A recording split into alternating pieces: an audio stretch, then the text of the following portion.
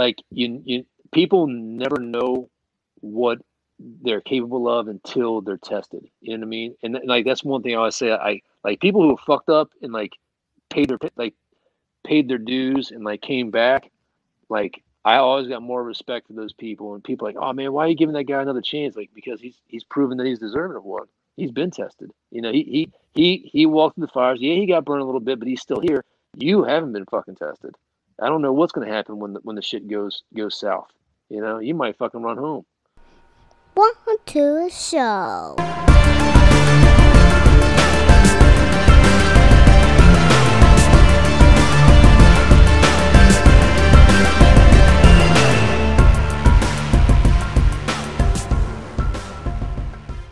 What's up, everybody? This is Dante coming back again with another episode of Off the Mats podcast. Previous episode, I was testing out some new microphones. It was a little funky with the sound, so I went back to the old standard. So it should be business as usual. So this week's guest is a good friend of mine, and I know you all probably think all my friends come from Instagram. I do actually have friends in real life. So that's right. That's right. Keep them all on salary, you know. Well, that's what my grandma always told me. You know, keep paying them and they'll keep showing up. So, my guest today is a good friend. I'm an old friend, actually. In real life, we've worked in the past on previous podcasts. Always been there, you know, at get-togethers. And he's on this episode. We're going to talk about some martial arts. We're going to talk about defensive tactics, law enforcement, things of that nature. So my guest this week is going to be my good friend Adam Russman. What's going on, Adam? How you doing? I'm doing great, man. Just got home. You got me in the nick of time because you ever have one of those days at work, you're just like, I can't wait to go home and like drink beer and do whatever. And then like all of a sudden your buddy's like, hey man, where are you at? You're supposed to meet us like 20 minutes ago. And you're actually like, and that was almost me in the podcast. I was on the phone with my mom, my youngest, my baby sister. I've got two younger sisters. She just had her second daughter, but since my wife had COVID, we haven't been able to go visit yet. So I was getting like the baby update, and like I saw your text message, like, oh shit, I gotta go. I thought I was late. So I'm not late. That means I'm doing good, man. How are you? I'm all right. I was actually all day kind of hanging out. I took days off for my birthday. So I was like, all right, I'm taking some time off from work. I want to reset. And I've been just sitting on the couch all day watching Chip 'n Dale's Rescue Rangers and, you know, just being goofy with my daughter. And then I looked at my phone and saw the time. I was like, oh shit, I got to go set up. Adam's probably waiting for me. Little did you know. Hey, bro, how crazy is it that Chip 'n Dale Rescue Rangers, Magnum PI, and Indiana Jones? So I just found that out like 3 months ago, and I'm like, son of a bitch. I saw it a couple months back, and I was like, no, it's not. And now, you know, I'm looking, and I was like, holy shit, it is.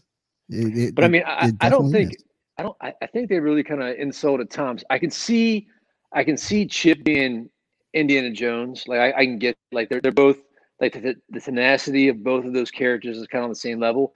But like Dale's kind of a goof, and I never felt like Magnum PI was a goof. I think he kind of got the short end of the stick on that one. You know, like if I was Tom Selleck, I'd be upset. That's all I'm going to say. So I agree with that. And I start thinking, it's like, all right, if they're going to go that route, you know, if anyone's going to have the mustache, I felt like Chip would have the mustache. Yeah. Like he just looks like a mustache kind of guy. But you know what? Then you make Indy, you know, you making him a goofy guy if you give Dale the Indiana Jones style. So, and I don't think it goes either way. But no, it I don't know. Work, honestly, if I'm Tom Selleck, I'm probably considering taking legal action. So I'm that kind of guy. But that mustache is just too cool. It's just like that mustache. Like, man, don't worry about it. Everything's all good. I train with a guy who has more chest hair than there's hair on anyone's head, and he, for a brief moment, he went with the mustache, and I was calling him Magnum, and it was just like, dude, just embrace that mustache. There's if you have it, Armenian guy. No, white dude.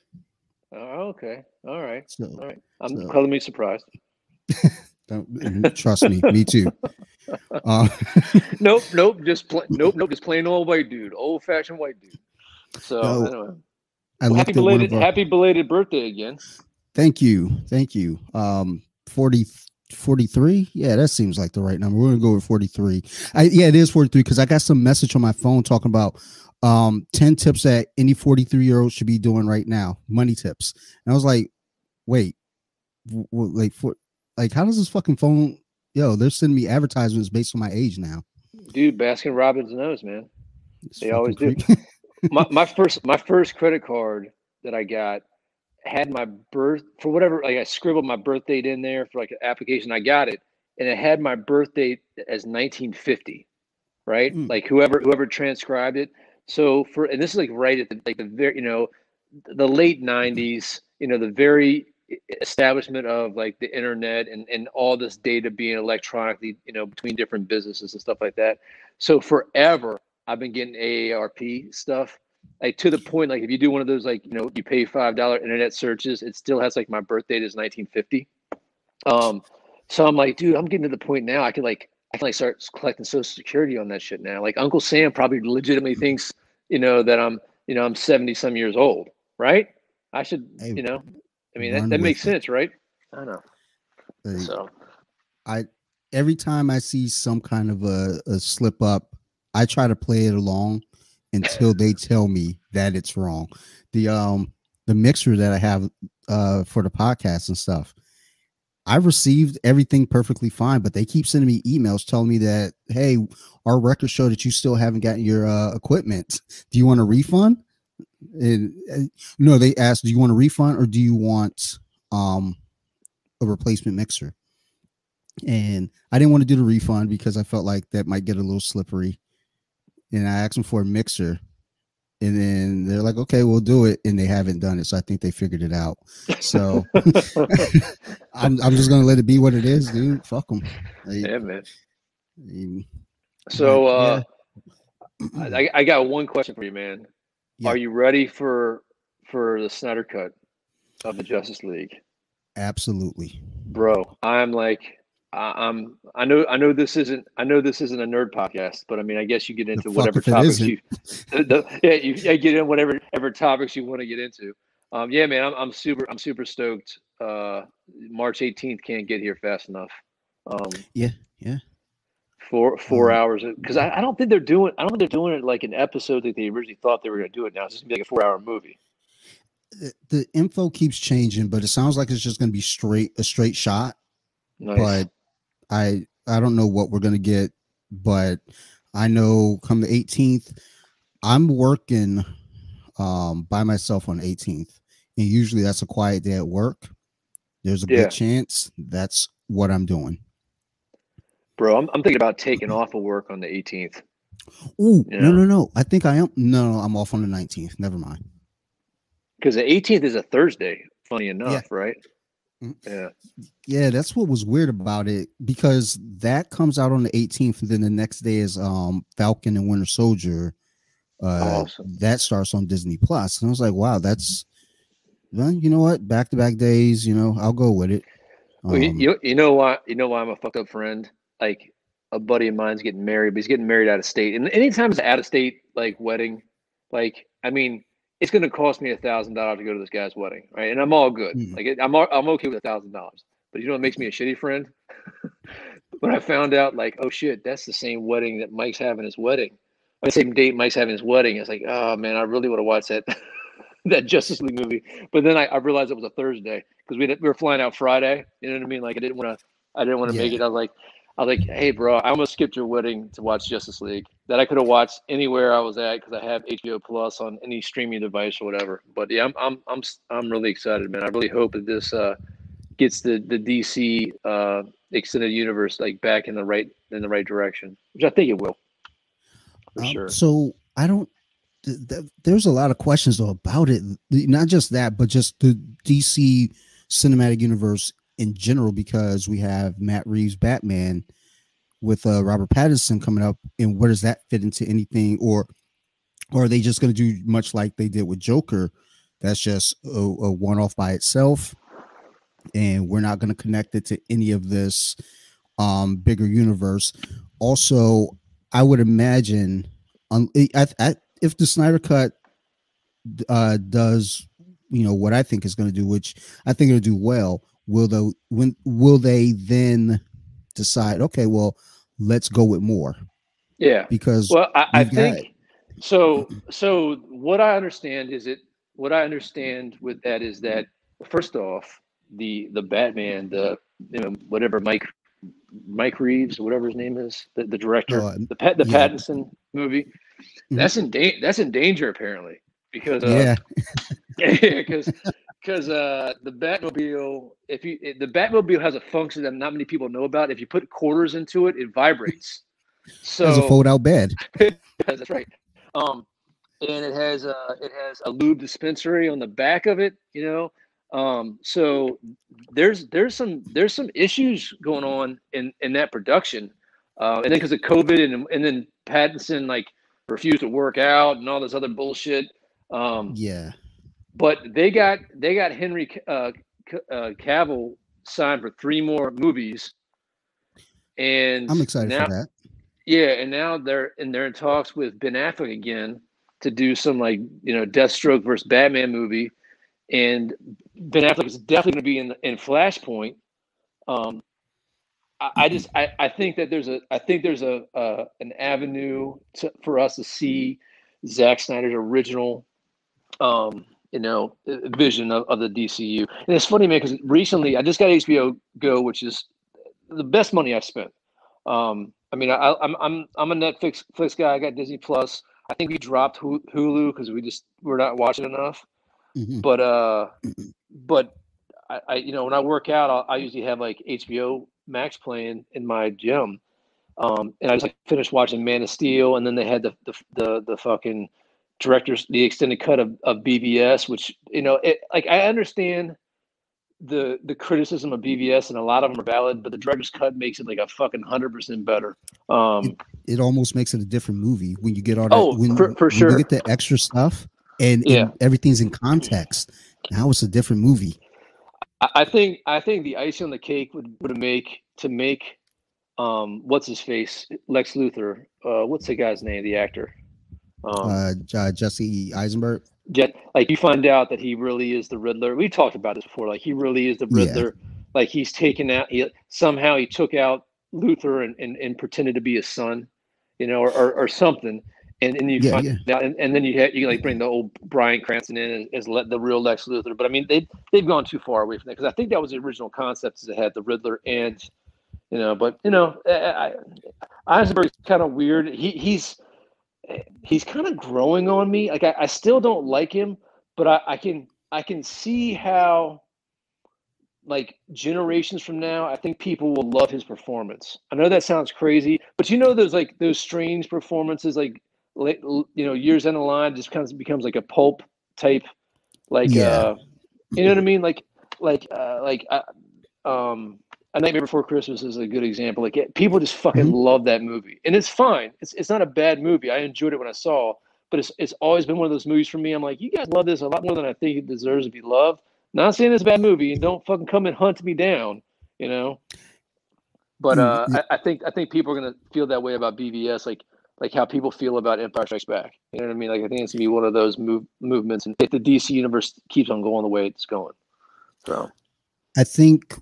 Hopefully, so I thought about this with Matt Reeves, his version of Batman, because Riddler's supposed to be the villain there. Yeah. The main villain, and he was actually at the helm anyway before they moved to Robert Pattinson, where it was supposed to still be Affleck. So it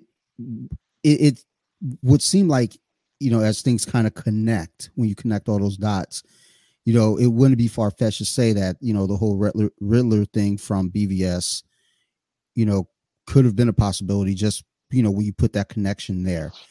But yeah, like I said, they're probably just so far away from it now that they're just going to go with what they're going to go with moving forward. Well, could you imagine if they recast Ben Affleck to do the Batman again and just reshot all the scenes? They've done that before, like Back to the Future. They Yeah, almost yeah, completed the whole movie with the original actor, and they're like, "Nah, fuck this guy. We want to hire a new main and like reshot everything on Michael J. Fox." You know, yeah. that'd Actually, be nuts. it's weird seeing pictures with the original was Eric Stoltz. Yeah, It's weird seeing the original pictures of Back to the Future with him in it, and just it just looked eerie. yeah. It looked unnatural, and It maybe looks because we're it just looks used to Michael J. Fox. it looks dopey. That's the only reason I could Yeah. say. Like you're so charmed by that film, you don't realize that. And then, dude, I'm not. Back to the Future is probably one of my favorite movies of all time. I mean, I've got Uh-huh. a fucking 1/6 scale DeLorean, um, and but like it is kind of a goofy. There's some goofy aspects of that movie. And it shouldn't work, but it does work, and which makes it so brilliant. So anyway, I don't know, but I mean, yeah, dude, I can't wait for Justice League. I'm super excited about that. There'll probably be some good fight scenes in it. See, I Oh, came it's back with the Snyder, whole fight so theme. definitely. Yeah, I don't know. I, I've always liked Snyder as a filmmaker. So I think the action is going to be as expected. yeah. And Steppenwolf looks fucking badass. I like the way he looks. I don't mind the way Darkseid looks. Um, so yeah, I'm stoked, bro. I can't wait. Can't Um, wait. Even with shit, what the fuck are we talking about? Justice League. Even with Justice League, the Snyder cut coming out, again, we still have, a sequel for Aquaman coming up. We just had Wonder Woman 84. I don't think that Matt Reeves Batman is in this world, but DC, they're making, you got Shazam, Yeah. Shazam 2 coming up. So DC, And you got Flashpoint. Flashpoint just started. Oh yeah, and Flashpoint.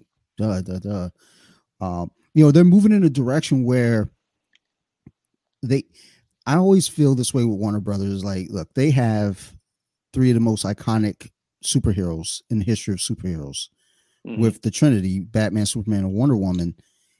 It has to work. The Holy Trinity. Yes, I've heard of it. Continue. The only Trinity. The only Trinity. Trust me, we're not afraid to be blasphemous on this podcast. You're going to hell. People down, man. Well, so many other things. Yeah, but they've got those 3 characters. It's just like it has to work. Yeah. Because I mean, when you look over at Marvel Studios, even before Disney bought them out, they had characters that no one cared about. Iron Man. No one cared about Captain America. Bro, when we were kids, fucking Iron Man was fucking garbage. Like, somebody's like, "Hey, man, hey, you want to trade some comic books? Sure. What do you got? I got a Captain America Iron Man. Anybody want to be like, fuck no. If it's not Spider-Man or X-Men, you can suck a dick. You know what I mean? I had one Iron Man Fantastic comic. Four, get out of here. I had one Iron Man comic too because it has Spider-Man in it. Only reason I bought that motherfucker. So I probably still have it someplace. I have just all these comics here that, like, whenever Maryland Phil comes over, he sees the short boxes of comics, and he'll catch eye of something. He gets excited. I'm like, dude, I'm gonna be honest. Out of all those comics there, I've probably read 7 pages of each. Mm-hmm. Like I never finish a comic, and it's very sad. Well, I read through all of The Walking Dead, so that's about it. But otherwise, that's work for sure. Yeah. I mean, they okie doked me when I did the digital free copy. I read issue 1, and I was like, well, that was good. Then I bought the trade, which was $5 because they had a little sale going on. And then after the sale ended, I had already spent $50 on trades. So I looked at Sarah. I was like, dude, I'm in. I got to get more. So, and I've been there since. But I think the last comic I got was, I think Marilyn Phil bought me like the Batman Catwoman like marriage, and that's it, man. I'm so satisfied from the Marvel Cinematic Universe. Like that energy requirement of my life is being fulfilled by that. I don't really need, like, I might have bought some graphic novels maybe like 2 years ago. I went like, hey man, we're the nice hardback, give me the bougie comic books, the nice hardback fucking graphic novels. I want to waste money, I bought like 2 Thors and an Iron Man, no, 2 Thors and a Spider Man because I wanted to read up on like the Doc Ock. Like I didn't know that storyline. I got about Oh yeah. halfway into that one, fucking put it aside, and then I had the Thor Odinson, like the God Killer series, Okay. which I think Yep. the new Thor is going to be based off. Got about 2/3 through that, put it down, and the other one still got plastic wrap on it, man. I'm so satisfied. Like the era of comic books that I love the most, probably from like '98 to like I don't know 2012, 2000 maybe 2010, like that Okay. 12-year span. And that's kind of where we're at in the cinematic universe. You know, I mean, with the Yeah. exception, I mean, like, and I guess Civil War is like the big linchpin of that. Like, those are the story arcs we're seeing.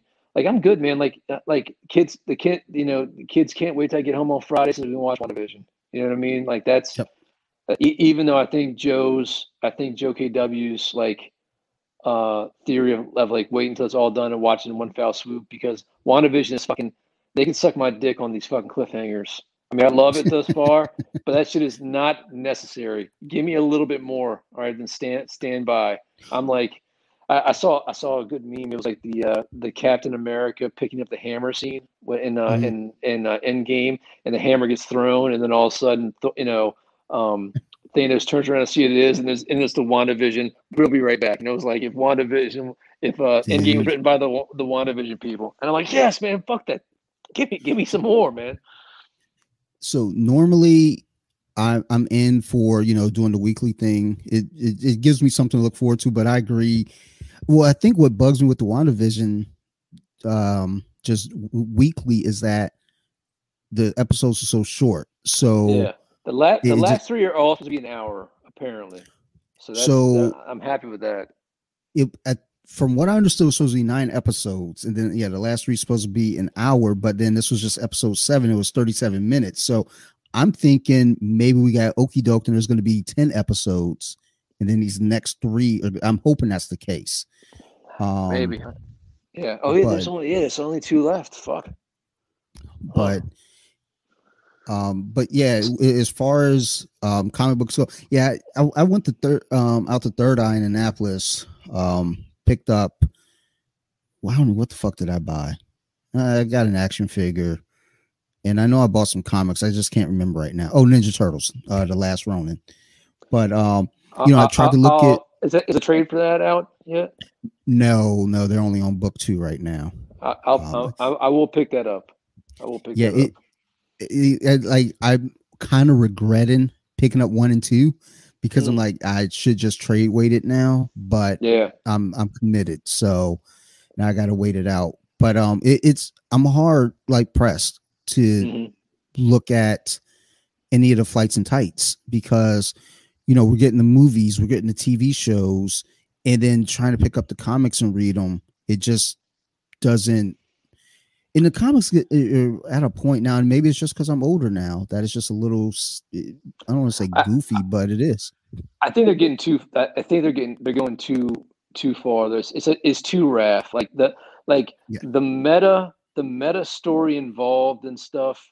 Like there's this one Superman book I picked up and I was thumbing through, and basically it's like a robot Superman that his superpower is he's the meta of the ideal of Superman or the good guy. So whatever power he needs to beat the bad guy, he will always have.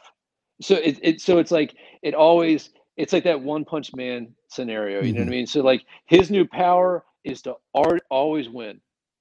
And I'm just like, that's fucking dumb, bro. Yeah, like writing these things. Yeah, but it gets into like this metaphysical it identifies that there's many universes and some of the universes observe the other universes. So like it pseudo breaks the fourth wall to realize that there's layers of existence and consciousness and shit like that. So it's kind of cool how it gets into like that metaphysical concept. But at the end, it's like, oh, y'all just doing a One Punch Man. Y'all just want to end that Goku versus Superman argument forever. You know what I mean? So it's just too much, man. There was something last year, maybe, I'm not sure in time frame now, just COVID knocked out a whole year for the world. So I don't even know what year we were in, but there was something that was going on in DC where Lois Lane, she's aware of the multiverse, like all the other versions of Superman Oh herself. yeah, I remember that. I do recall something about that. That was that with Dr. Manhattan? I'm not sure. Believe it or not, I actually read an article, and well, I'm sorry, I'm lying. I read the first like 3 lines of the article, but that's what I saw. And I was like, oh, okay, I get the idea. I used to get sleepy after the 3rd period myself. You know what I mean? Yeah. Just right to bed. I vaguely remember something because every once in a while now I'll get like on YouTube. I had that YouTube Red or whatever for a while, where you could like turn your phone off and still listen to it. And I was knocking out some like the comic book, like, what's the deal with, X-Men, Geonosis or whatever. Yeah. And just like some of those guys do a phenomenal job. They probably not, they're not going to get enough credit from me because I can't remember their fucking names. This one guy's got a great voice, like a really deep baritone voice. I'm like, man, I could listen to you. Can you just like call me up and talk to me to go to bed and whatnot? But just knocking that out, driving to and from work for a while. But then, I didn't want to pay the $2.99, so because I can be cheap like that sometimes. I got rid of it. But dude, that's my comic book updates, man. But I guess we should start talking about fighting at one point. Yeah. I mean, we're about 25 minutes in, so like, is that the like when do we talk about our nerd weeks, man? Just let me know when it's my turn. I got about a year. I got about a year and a half of backup, so I've kept my list up to date though. Better than me. I actually just went on Nerd Rage the other day and was like, shit, I don't like every time it's like a nerd quarter. So then I started writing notes, like physical notes, and went on, and then I didn't even go over the full list. And I was just like, let's hit the sweet spots. But you gotta hit the highlights, man. Like I said, like whatever, we just kind of go where we go on here. But yeah, let's get into into the world of self-defense, fighting, and grappling. Especially more so on your end. As we were talking earlier on, because you have experience with the K9 units, correct? Yeah, the K9s, defensive tactics, firearms. I did martial arts pretty much all through my younger time. I guess I'll give you a little background on that. I mean, so my mom actually got us into it when we were little kids, and we did that at like the local school for a while. It's like the taekwondo bullshit you do like when you're fucking 8. I mean, and the one thing I would say is it's great to get kids in there to like get flexible and flexibility. Now that I'm got the great chest hairs rolling, and the great sideburns. I wish I was a little bit more flexible. I wouldn't injured myself as much as I did. So I did it on and off for a while, and then when I was 15. I got really into. There was kind of a more sportier karate school. Like the teacher there, he was a boxer originally. He was a boxer in the Air Force, and then he got into Tang Soo Do. So it was kind of a cool school because we did a lot of sparring, and that was like the main thing. There was no grappling or anything. And we did that for a while, and that was a good amount of fun. And one of the cool things, we used to do these things called dog days, where we go to other schools and that we just spar. I mean, like we had the little the music we'd be playing, and they had buzzers set up on the music to give you 1 minute, 2 minute rounds, and then it would beep again, and you stop, and it give you like a 30-second, 45-second break, and then you go at it again. And I mean, dude, you want to talk about just fucking the best workout in my life. I mean, it was great. I really enjoyed it.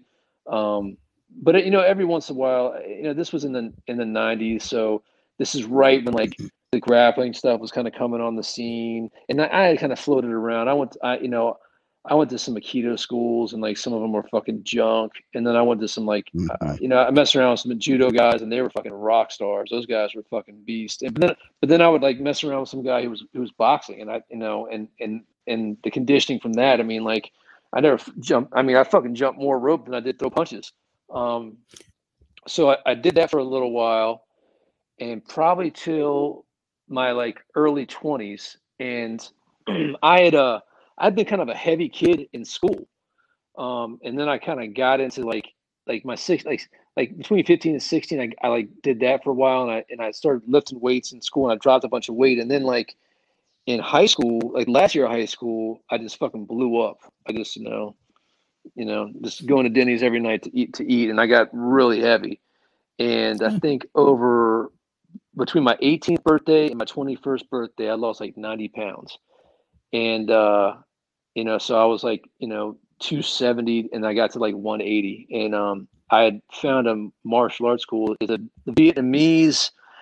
It was a Vietnamese sect, so it was technically like a Buddhist sect, but they did everything. And I'm not talking about no like bullshit wushu. Like they did kickboxing, a lot of kickboxing, real legitimate. They did grappling. They did do like more traditional stuff, but like it was a fighting school. Like you learn how to fight. And I stayed there up until I started having kids, and I just couldn't train anymore. And we do everything, and to this day, I still call my master Master Ken, and he's like an evil Mr. Miyagi. That's how I always explain people, like he's like Mr. Miyagi went to the dark side. Speaking of that, I just started watching Cobra Kai. I'm on 3 episodes. I'm fucking loving it. I had that's I'm not that far into it yet, but Same. so he's the kind of guy.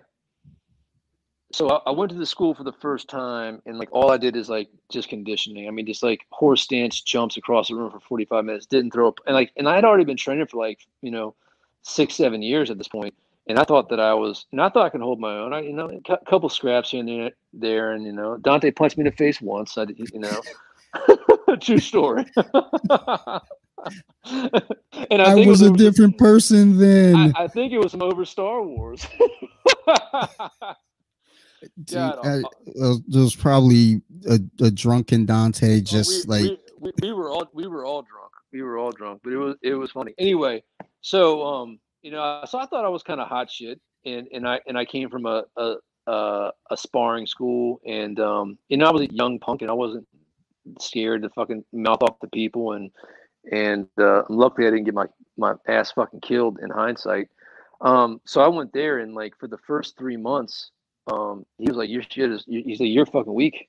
You're fucking garbage." And for the first 3 months, that's all I did was conditioning, and I fucking loved it, man. I love that like group workout, like any like boot camp type workouts and stuff. For whatever reason, I just feed off that. Like I love doing HIIT workouts and stuff like that. You put me in the gym with like a fucking weight bar, and it's boring as hell to me. I like doing that kind of stuff. And so we stayed with that school for many years. And I mean, I trained, I would go to school in the mornings. I'd get off at 11. I go there. He did let me teach like a kickboxing class to like a school, like a private school. And I did that for a while. And then when they leave, I did 2 classes. And then when they left, I trained with him until I had to go to work like at 5. So I was literally working out 5 to 6 hours a day, Monday through Saturday. Sunday was the only day because they had like temple or whatever there. And so I got in like phenomenal. I was like in phenomenal shape. I couldn't eat enough food to keep weight on. And I loved it, man. It was every waking hour. That's all I did is fucking. Even when I went to work, I was working security. I do my homework. I get that done. I lock the building up, and I go up in the gym and I work out more. I was a fucking machine. But what kind of happened there, and this is kind of what I found out, and I wish I didn't do all that crazy shit early on. It's like I just kept on injuring myself. Like, I fucking fucked up my knee. I fucked up my ankle, and my knuckles are all fucked up. My nose is all kind of fucking crooked from punched in the face too many times. And then when I got to, and then I don't know. Did we talk about the law enforcement job yet? I don't know. No, not yet. Okay. So I've been a cop for almost 18 years now, and so when I went to the academy, I loved the defensive tactics. That was my jam. And if you ever meet like there's a certain, and Dante, you probably know what I'm talking about. Like there's a certain way a guy that moves who can fight it's like you can sense the like the panther, like he's like a panther, like Yeah. a cat, like a bird of prey, or like a cat, like a feral cat. And Yep. we had this instructor. He's a little motherfucker, man. And I guess the only other thing is like my stepdad, he was a big wrestler, and like all my guys that I lived around where I went to high school, they were all wrestlers. So we used to that was like my introduction to grappling. It was all my wrestling buddies, but like I didn't like where I was located was not the same school that they went to, because I was in the newer development. I was like right on the line, so we all like hung out around the same area. But I went to a school the opposite direction of them, so I never wrestled with them. But we just get drunk on the weekends and beat each other up. So I got into the defensive tactics, and that's when all like grappling in Brazilian jiu-jitsu was just like the bee's knees. And it just started dominating everything, and that's what we kind of moved more towards is in defensive tactics. But it's different though, because there's not the sport aspect of it. It's you have other tools. You got to worry about protecting your weapon. You don't want to get on the ground. You know what I mean, necessarily. But you love being on the ground, like fighting on the street is a lot different, especially when like you're rolling off a fucking curb, or you're rolling onto a broken bottle, or you're in a fucking bus, which is a situation, OCing somebody in a bus, everybody's getting deconned. It's not a fun thing.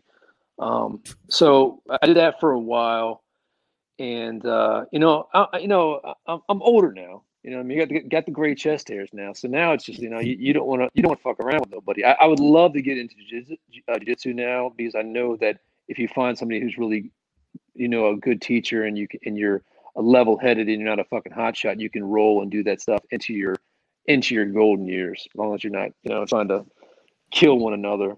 You're trying to master that chess match of the mind. But nowadays,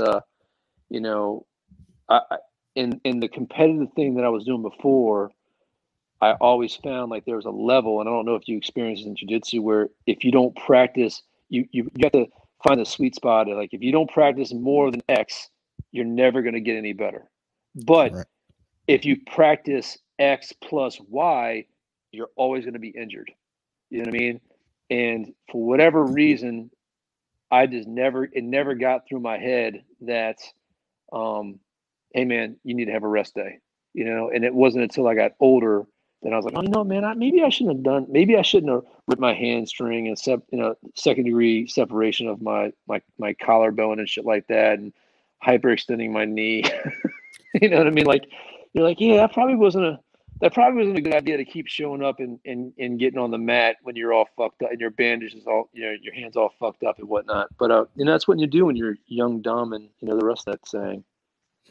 So, but I think martial arts in general, I think that it totally changed my life. It gave me a certain level of discipline.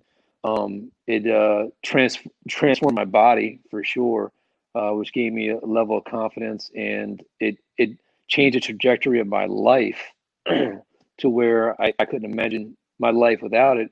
And to this day, I haven't trained. I mean, my middle daughter is 12 now, and that's pretty much when I stopped training for routinely, at least like 3 to 5 days a week. But even to this day, if somebody asks me about Master Ken, I mean, I owe that guy my livelihood. I mean, that guy changed my life for the better. And he could fucking show up tomorrow and be like, hey, Adam, I'm moving in. I'm like, okay. And my Master Ken impression is perfect. He's like, I got him down. I can call his mom, as long as I don't speak Vietnamese, she'll think it's him. But he could show up. He's the kind of dude, like, no joke. You got to imagine evil Mr. Miyagi, right? He call you up. He'd be like, Adam, what you doing? Oh, well, hey Ken, yeah, we just got back from Thanksgiving from my mom's house. Yeah, I know. I'm outside your door. I'm coming over. Okay.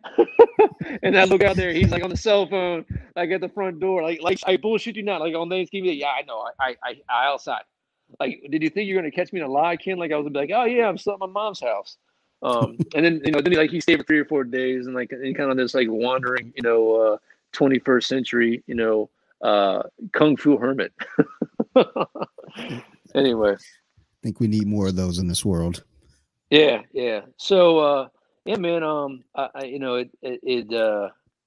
Martial arts I've always still love it.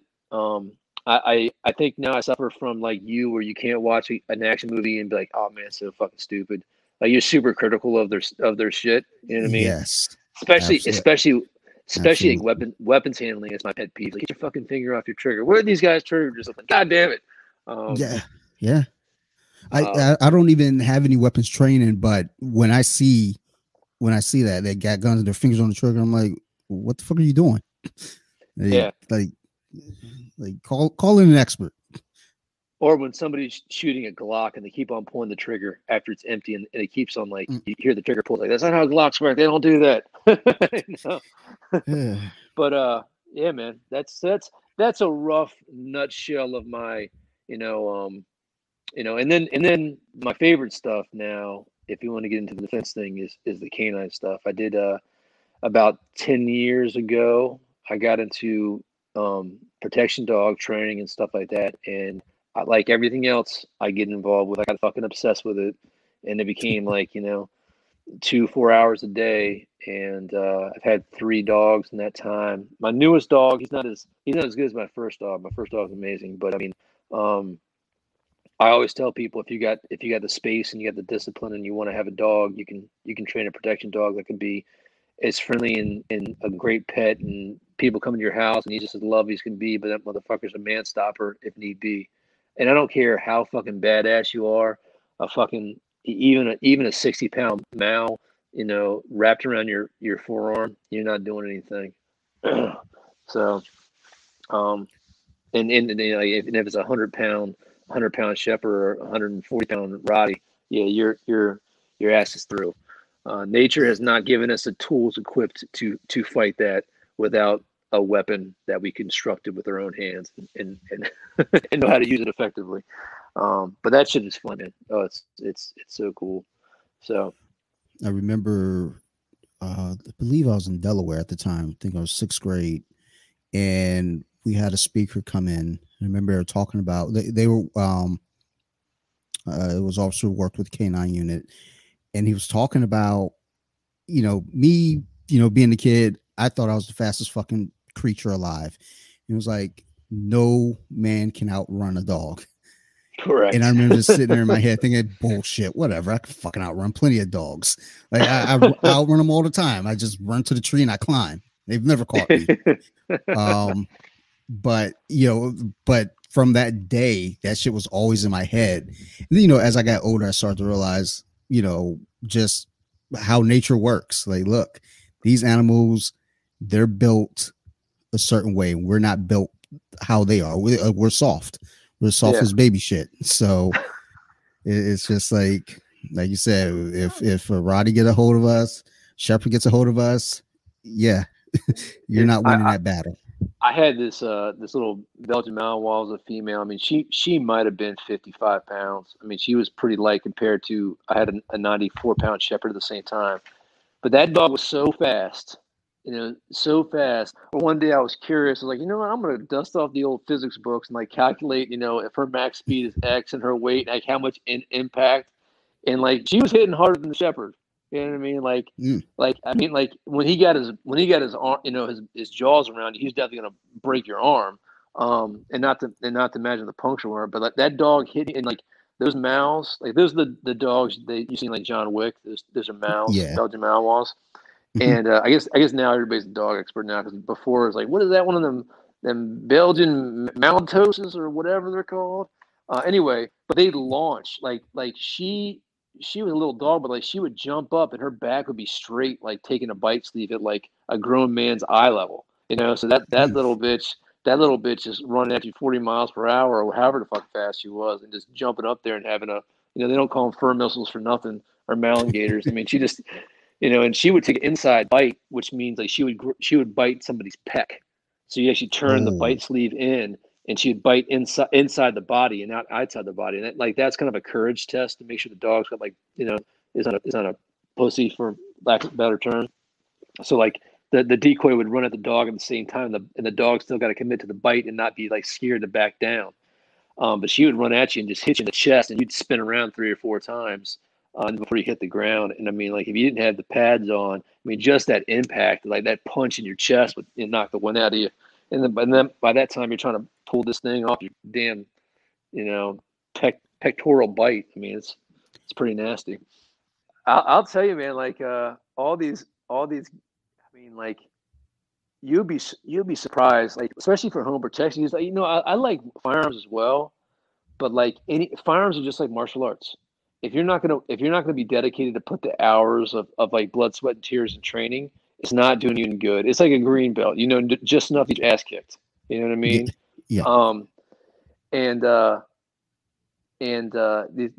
These guys are like want to buy all these damn fucking AR-15s, and I got this AK over here, and I got this saw over here, and blah blah blah, and I just bought this new EOTech, and they got all this fucking furniture on their weapon systems. They're like, all right, that's cool, man. How many rounds you put through that thing? Oh, I haven't shot it yet. I'm like, well, that's not gonna do you any good in a fucking fight. And like, how you're gonna come out and start shooting a 12 gauge shotgun at some shadow in your fucking house? Get the fuck out of here. You gotta train. You gotta train with it. But like fucking, I'll tell you, man. Somebody sees a fucking dog at your house barking at that intruder. They're gonna have their second thoughts coming in, and that throwing the steak or the bone in the window to pacify the dog, that's not gonna work because they're not gonna eat unless they're trusting the environment. If they're barking and snapping at you, they're not trusting you. So. We share that in common. And it's funny because, even thinking about that, there was an incident, not in my own home, but a friend's home years ago. No one was harmed, but, the wife comes down to let the dog out. They had a smaller dog, and someone had broken in. Like when she came down the stairs, there was someone at the sliding door. They ran out, so that's very, very fortunate thing there. The husband, she calls the husband, he rushes home. He worked nights and he wasn't home just yet. It wasn't quite time for him to get home. Yeah, he rushes home, in a panic. The next day he takes her out to the shooting range. They already had guns, but took her out, teach her how to shoot, which, that there's nothing wrong with that. I think if you have a firearm in home, all responsible adults, everyone should know how to handle it and respect it. But an important factor in there too, like, look, if you got to use it, know how to use it.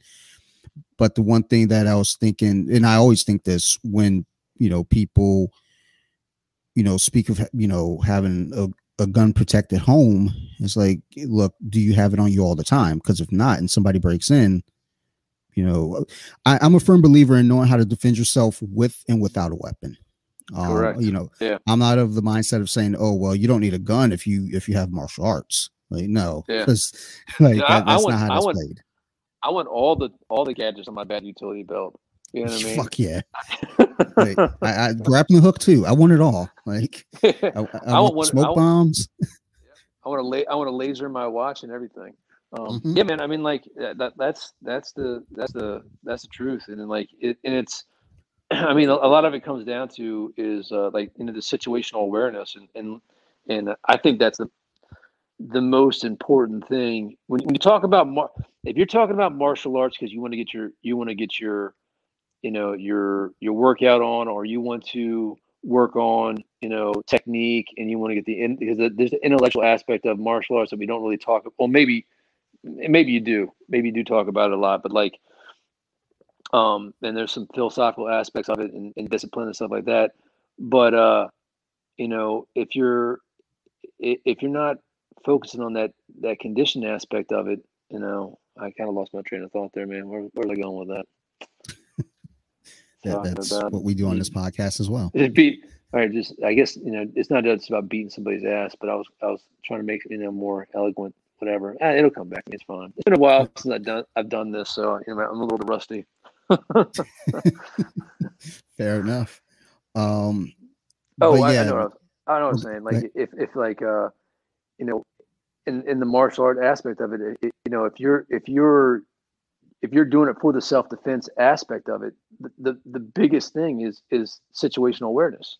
Like I talk, and whenever I used to teach, any defensive tactics, like me and another cop, we used to do like a women's one for women and whatnot. I feel like they're getting assaulted, decide to get away or whatever. Is like when you're walking down the street and there's three lights burnt out on the right side of the street, but all the lights on the left side of the street are still there, and lights your friend. You know what I mean? So cross the street, be aware of the situational. And that, like when I go to a restaurant, I've had my back to the wall, and I can look at all the the entrances and exits. I don't have my back again, to somebody coming behind me. I mean, there's that kind of stuff. I mean, like reading body language, reading pre-assault indicators. Not putting yourself in that situation. Like that's your greatest tool. Like if you're throwing down for somebody and you don't want to be throwing down for somebody, then you fucked up. Then there's a lesson that you missed, or a lesson that somebody didn't give you, because every fight is chaotic.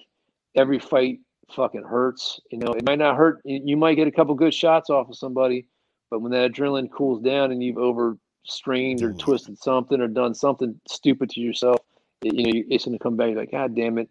And then nowadays, everybody's got a fucking phone. Everybody's got a goddamn lawyer. Science and shout out to Science and Kirk. and I mean, and like even with the firearms thing, man, like we both live in Maryland, the People's Republic of Maryland. I'm not trying to make a political thing. I mean, I'm pretty middle down the road with a lot of stuff, but like, dude, somebody walks in your house and you shoot them, you are probably still going to jail. You might not, you might get acquitted, but there's going to be a lot of expenses that are going to come through, and there's a lot of trauma you better be prepared for, because you're probably getting charged with murder, unless you can clearly articulate that person's opportunity, intent, and capability of wanting to murder you or seriously injure you or your family. You're probably going to jail. And I know stories like right down the road from where I live. Some guy was banging on the door like, man, fuck you, I'm gonna kill you and your wife or whatever, and the dude shot through the door and killed him, and the dude went to jail, the owner of the home. And the guy was making verbal threats and trying to get in the house, still went to fucking jail. So which is crazy.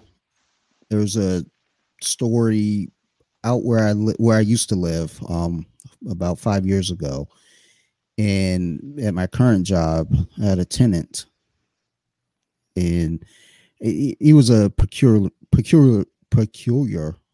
he was an odd looking fucking guy. Can't say that goddamn word.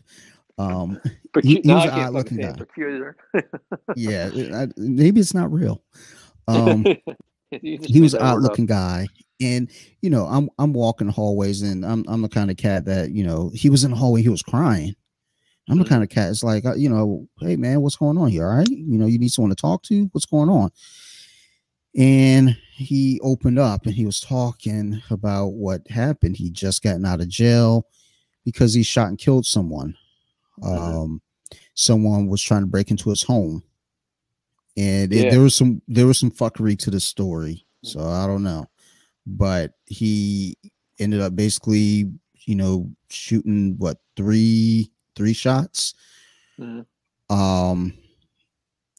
But there was more to it. I think it was two people that he ended up killing, but it's just like, I understand, the need and desire to protect your home. I don't do guns in my home. I just personally speaking, I'm a dark person. And I've had my dark moments. I wouldn't harm my family, but I don't. Well, Dante, you're not that dark. I'm a shut in. I haven't gotten as much sun as needed. I'm low on vitamin D. But no, I've had moments where things could go wrong, so I just choose not to have firearms in my home. I'm all in favor of anyone else. Hey, if you want guns, be responsible. Cool, have a blast. No pun, but yeah. The ideal though has always been to me, be able to do both. If you can protect yourself with a weapon, also be able to do it physically, just because you never know. You might not have that opportunity to get to the weapon, so you might have to restrain somebody. You might have to, put someone down.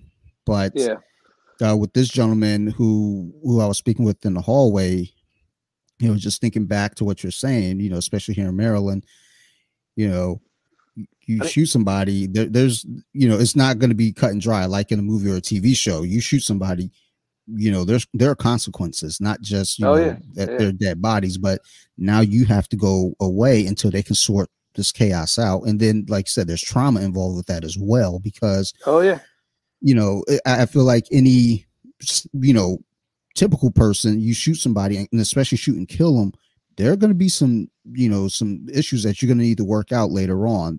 At least I know I would. If I shot and killed somebody, I'm not just walking away from that. I mean, dude, we're so removed from violence as a culture now that it's very. I mean, dude, like, it's hard. I mean, it's hard for people to go out there and hunt for the first time and process an animal. You know what I mean? Just like seeing blood, and I don't like go too crazy on work stories, but I just had when was this? It was a couple of months ago. I don't want to give too much away because places and time, and protect the guilty and the innocent. But we had some kind of violent assault, and the victim died. There was trauma that one of my officers was trying to stop the bleeding, but it was everywhere. And when I went on there, I walked on the scene. I'm like, oh yeah, he's about to go. And there wasn't 3 minutes later, the EMS showed up, and they got him on the gurney, and he was gone before he got in the ambulance. Of course, they pronounced at the hospital, and my guy's covered in blood, and we already got the scene. So my next thing is I got to get him deconned because he wasn't able to get protective equipment on in time. He came there right when the guy was messed up. And anyway, but dude, just that incident, he didn't see it happen. He just the guy got stabbed, and then he had stopped the bleeding for a second, the guy, but then he broke the seal trying to get a paper towel. And as soon as he did that, it opened up and the artery just started to fucking gush. And my guy was fucked. He was fucked up, man. I could see him hey, listen, man, we're gonna go get you decons. I gotta take you and get you some shots in case he had an HIV exposure or something like that, or any kind of exposure. But and he's a military veteran. He's pretty new to the job. But I mean, the day before, if you asked him, he probably thought he was a tough guy that'd be prepared to see some shit like that. But then, that messed him up, man. He needed a couple of days after that to have somebody die in his hands like that, especially that violent over something crazy. Almost hey man, you just stepped on my shoe type of interaction between two strangers. Yeah, it was fucked up. But yeah, we're so removed from violence. And like I said, even from processing your own meat. I remember the first time I went hunting with a buddy, man. It was kind of difficult to field dress this giant ass deer. I was like, oh man, this is gross. And pulling out his stomach and everything. I'm but then the second or third time, it's not that bad. You get used to it really fast, especially if you're fucking hungry. That's the weird one. Yeah, I bet. Yeah, that's the weird one. We went on some like bird hunting type of thing, pheasants type and stuff. And I remember we had been up all night long, preparing camp, and then we got up early as fuck and we were hunting, and we were doing some filming of some stuff as well. And I was so hungry, man. And by the time, and we just running around, burning calories, and by the time I'm about to eat that fucking bird raw. And all of a sudden it's not so nasty anymore, But yeah, dude, I think a lot of people, and they even when we study psychology of fighting and stuff like that with with firearms and stuff, a lot of studies have shown even soldiers who are online who are firing at the enemies, they'll subconsciously shoot lower or higher so they don't hit them. So even when your goal, hey, you're a soldier, your goal is to kill that person running towards you. There's something in you that doesn't want to do it, which is it's understandable. I don't think we're that inherently violent. I think it just comes down. I think we're inherently social, but we have violent tendencies. Obviously, yeah. I've known you for a few years, so. Um, we both calmed down in our old age, right? yeah, It's for the first sure, it's the great chest hairs, man. It's the great chest hairs. dude. Just wait till the gray pubes hit. That's when you know it's over, man. That's that's when you look at you look down, you see that first gray pube because it's going to happen in the bathroom. As Bobby says, Sarah should have in the bathroom, and you look up in the mirror, you look at yourself in the eye, like you don't have it no more, man. Don't even go out there. Don't even like smile at that girl, or you're done. You're done. They might as well take you out and shoot you. You know.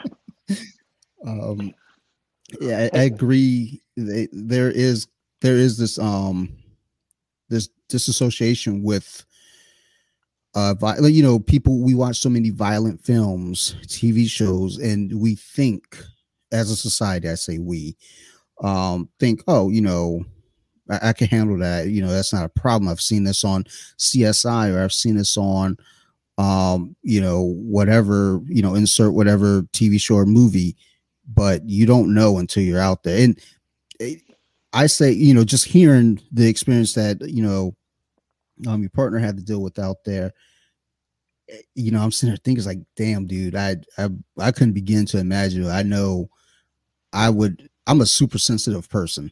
I would be fucked. And yeah, there's a point back in early 2000s, the county that I lived in at the time, the police department was hiring, and I was like, oh, you know what, let me go, you know, give it a shot, you know. So I went online when it was still brand new, this online thing, and I sent them an email. They replied back to me, and it was really, I think at that time they're like, school wise, I still needed X amount of credits in school, and I was like 10 short or something. But I also got to thinking, you know, about the bigger picture of it. And can I do this job? Am I responsible enough to do this job?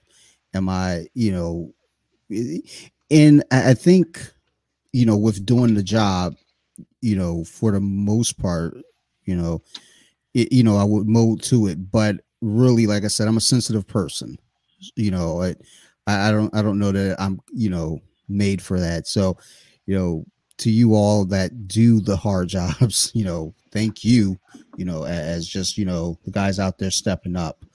Well, I think I've heard people before like be very critical of people saying like in jobs like, oh, they weren't made for it, or this or that. And I'm gonna tell you, man, like I had this one incident where we had one of our guys he wasn't doing well. Wasn't doing well and was getting himself maybe, you know, too reliant on substances, let's put it that way. And you know, we had so there's three players in this game. We had my buddy that wasn't doing very well, and it didn't end well for him, unfortunately. Then we had a guy who was like, you know, your stereotypical like dude, was built like a linebacker, you know, Marine Corps veteran. I think he did 8 years in the Marine Corps. He was a state trooper, and then he came working with us, you know, tattoos all over his forearms. And you look at this motherfucker, like, oh, that motherfucker's ready to rock and roll. You know what I mean? Like, he's ready for anything. Yeah. That guy's a goddamn warrior. And then you had like this female. She's from Baltimore. She is probably 10 years senior than anybody else there. She's got a rack of kids. And you know, she keeps herself in good shape, but she's not like running marathons or anything. You know what I mean? She's like, Sure. say, hey, every once in a while, I turn my Sally Struthers, you know, thank you Thigh Master video on, and I get it right. And we had an incident where one of our guys, he hurt himself. He hurt himself bad. And I remember walking into the room that he was in, and I could smell the iron in the air, the blood. Jesus. And there was that one Marine dude, help, just like panic and frozen, and like me and the black female, like literally like running and sliding on the floor in this huge puddle of blood, like holding down the wound, and you know, giving instructions. I was like, all right, I gotta get, you know, I gotta, you know, roll services, and you know, like we're piling on the fucking paper towels. That's all we had on us, you know, like this is like in like the department area, you know. And and it was a head wound. He had got fucked up and fell down, and he had like this 3-inch gash like right from like his forehead, the middle of his forehead, almost to his temple. And I mean, like, the pool of blood was like the size of your dining room table. It was ridiculous. And like the paper towels were like filling up, and you don't break the seal to keep on stacking them up. That's like we grabbed some paper towels by the adjacent bathroom and whatnot. And I had been helping him out. I was a sergeant at the time, and so I'd already taken him to get some help before. So like I'd already kind of memorized his medical details. Anyway, but like it was one of those situations where if you had asked me a day before, when I was like a hungry young sergeant who wanted to get in the mix with everything, like if there was anything going down, that's the kind of young officer I was. Like I always like, oh, volunteer for some extra work, sign me up. Oh, go help this out or do this X, Y, and Z. I'll do it. Getting that one traffic stop right before your shift ends because you're going to get some overtime out of it. You know what I mean? Like that, or back up somebody's, because we kind of get in trouble with that. Like if you were backing up your buddies, like he had one, just getting in the mix of it. And I looked at the Marine guy, I'd have thought, oh, he's got it. He's got no, but it was like the mother of three, and so like you people never know what they're capable of until they're tested. You know what I mean? And like that's one thing I always say. I like people who fucked up and like paid their dues and like came back. Like I always got more respect for those people. And people are like, oh man, why are you giving that guy another chance? Like because he's proven that he's deserving of one. He's been tested. He walked through the fires. Yeah, he got burned a little bit, but he's still here. You haven't been fucking tested. I don't know what's gonna happen when the shit goes south. You might fucking run home. And some people do that. So, but like I always say that you can never it's such people are so complex, man. And I've seen the biggest toughest guy like complain about a female officer, right? And then we'll go to a scene and the female officer, the same one they're complaining about, owns the scene, brings everybody's tensions down, starts dialogue, gets everybody to comply with whatever she's trying to do, and you walk out and be like, that's how you fucking handle it. You see what you did right there? Like everybody in this situation is better off because she had the right sense to, break down what was going on, get communication, get compliance in a nonviolent way, and everybody's going home and everybody's safe. That's what it's all about. It's not about going in there and throwing your weight around and showing how big, strong, tough guy you are. That's what gets us fucked up, and that's what gets us in trouble. And believe it or not, that is the transfer of what's been happening in the evolution of law enforcement over the recent decades. It's just unfortunately, and I'm not here to speak about any political stuff, but unfortunately, Winston Churchill said we got to be right every time. They only got to be right once. The adversary. So it's easy to find one dickhead who's doing the wrong thing, who's going to change the narrative and make it look like it's some super bad shit is happening. So. Yeah. I don't know how far you want to get in that dialogue. There is I did have a question, specifically for you, just kind of in the bigger picture, with law enforcement in this country, because there's been lots of talks of, at least in the circles that I float in, about martial arts and in the police. Everybody force. should at least have a purple belt, right? I think it was Andrew Yang on Yes. So yeah, on Joe Rogan, right? Mm-hmm. Yep. Or was it Jocko? So I listened to Jocko had 20%. So the biggest problem is, in my opinion, and this is only from my very narrow view, and I'm not speaking for sure. I'm not trying to speak for everybody, but if I had to take an educated guess in the shot in the dark, and I've done lots of training with my my own department. I've done cross training. I've done I've done some well-rounded stuff. And just to give a little, like, I went to internal affairs school as well. So I part of my job was to stop the bad apples. You know what I mean? And I'm very passionate about that. Because the response, police officers are the only people in our society that legally can kill people. Not even a doctor can do that, and that is and that is a tremendous power. And what comes with great power? Great responsibility. There you go. You know, and like, and it's not to be taken lightly. Like, I don't think I don't think it's funny when I hear officers talking about, like, you know, just being violent for violence sake. I think that's an old trope that is mostly been pushed by entertainment. You Yes. know, most of the guys, you know, most police departments now, you got to have at least a 4-year degree. I mean, you know, I mean, you know, you're thinking you got a lot of guys that go get a college, had to get a college degree, and then most local departments are making $30,000-$40,000 a year. I mean, you know, guys aren't doing it for the money. You know, the fringe benefits aren't. You know, I mean, there's a couple. You know, there's a couple good places that are making decent money. And some really great departments out there, and there's a lot to do. But I mean, you got to be a part-time psychologist. You got to be a part-time lawyer. You got to be a part-time social worker. You got to be a part-time fighter. You know, and so going back to the martial art bit, I think it's crucial that people know how to be able to handle themselves. But I mean, we got this thing called verbal judo as well, which I think is just as important as physical judo. Actually technically we can't call it verbal judo anymore because apparently verbal judo is copyrighted and that guy wasn't getting his cut. Wow. Everybody, yeah.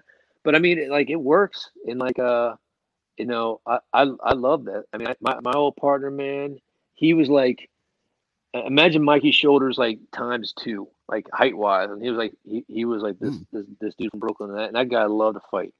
But he used to be, hey man, come over here and do that verbal judo shit, man, because I want to go home on time tonight. and like and it's important. So I mean, I think I don't know if we are prepared for the price tag of what it would take to get people trained to that level consistently, because there's the injury. I mean, and right now, like, I'm a commander level now, so I've like kind of moved myself up the ranks, and I get involved with, like, you know, the numbers of, you know, how many people we have, and you know scheduling training and looking at, you know, budgets and stuff like that.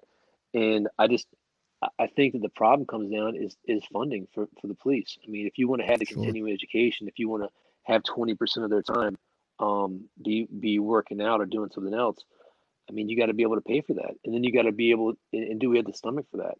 And it's interesting because, you know, law enforcement jobs are so varied. I mean, you can be a housing authority cop, you know, in an inner city that doesn't sound like a very glamorous job. It can be dangerous as hell, you know, or you can have, you know, an FBI job, you know, where you're doing, you're a cop per se, but you're you know, you're doing mostly office work and accounting on, you know, white collar stuff.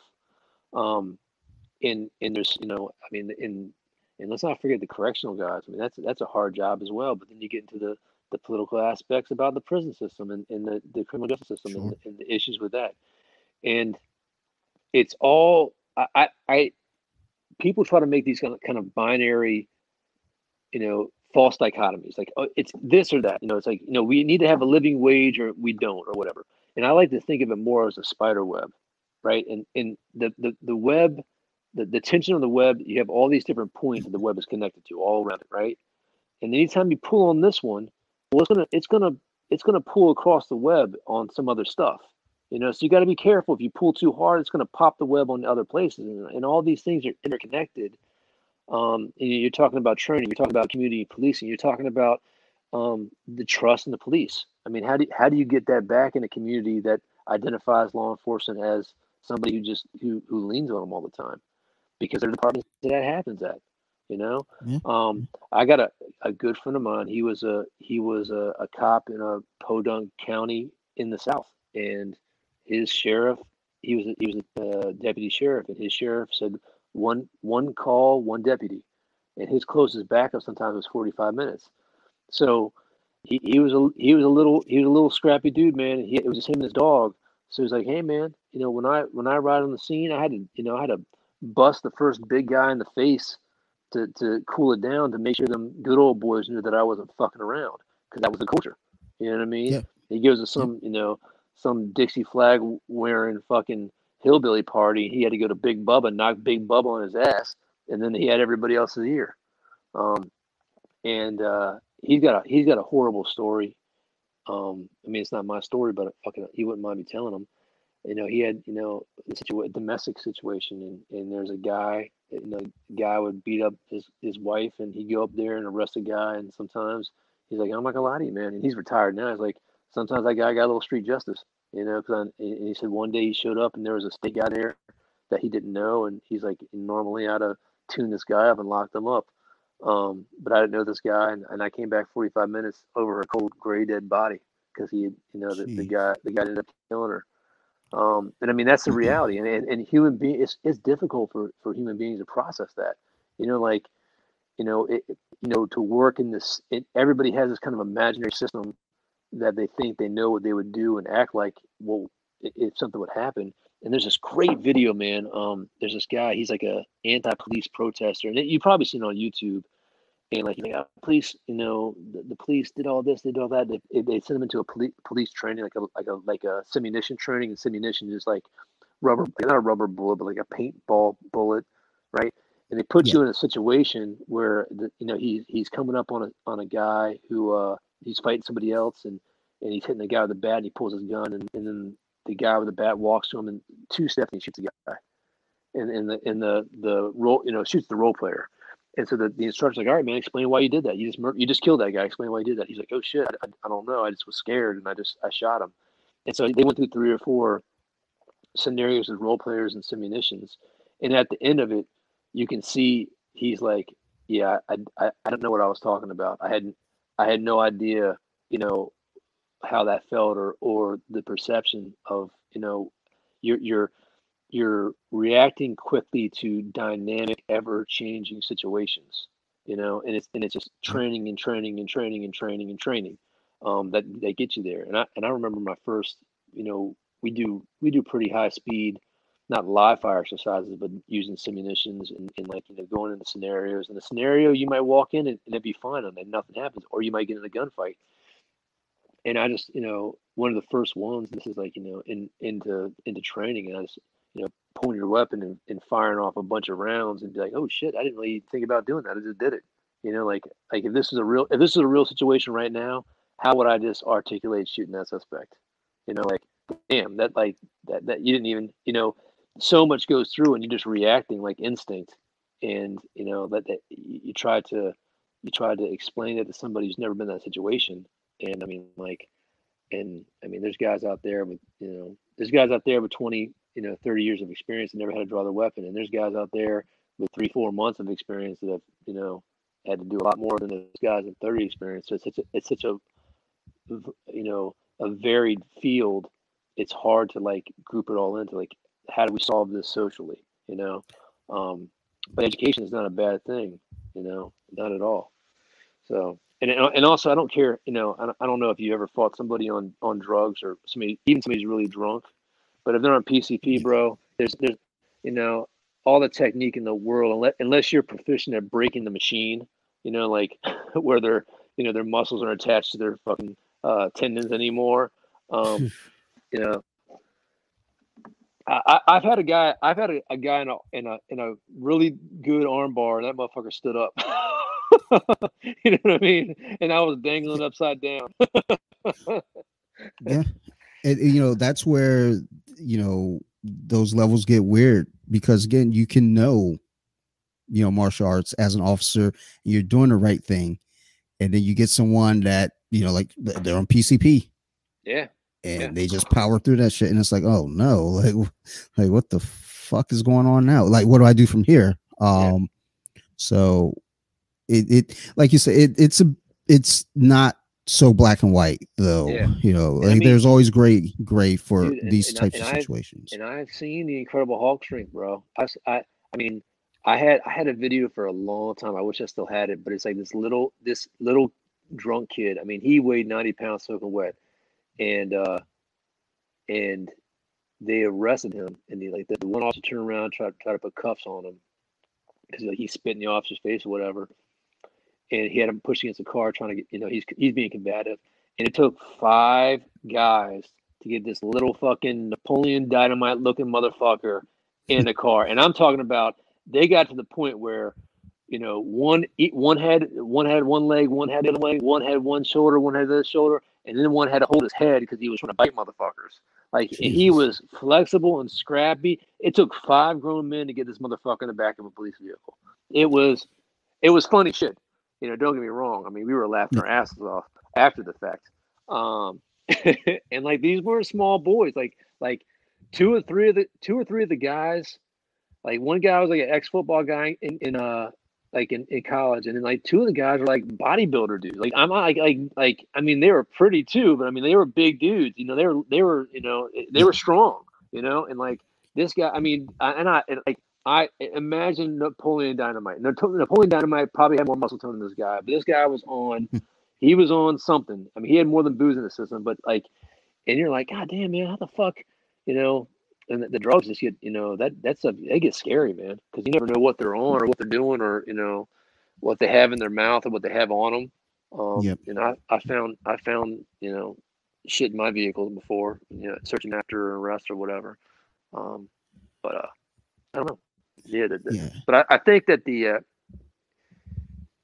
and like let's like get into it. Let's say tomorrow, like, all right, everybody, the president passes a law that every cop needs to have a purple belt in jiu-jitsu, right? Well, who do you source in jiu-jitsu from, right? I mean, we both agree that there's good jiu-jitsu and there's bad jiu-jitsu, right? Absolutely.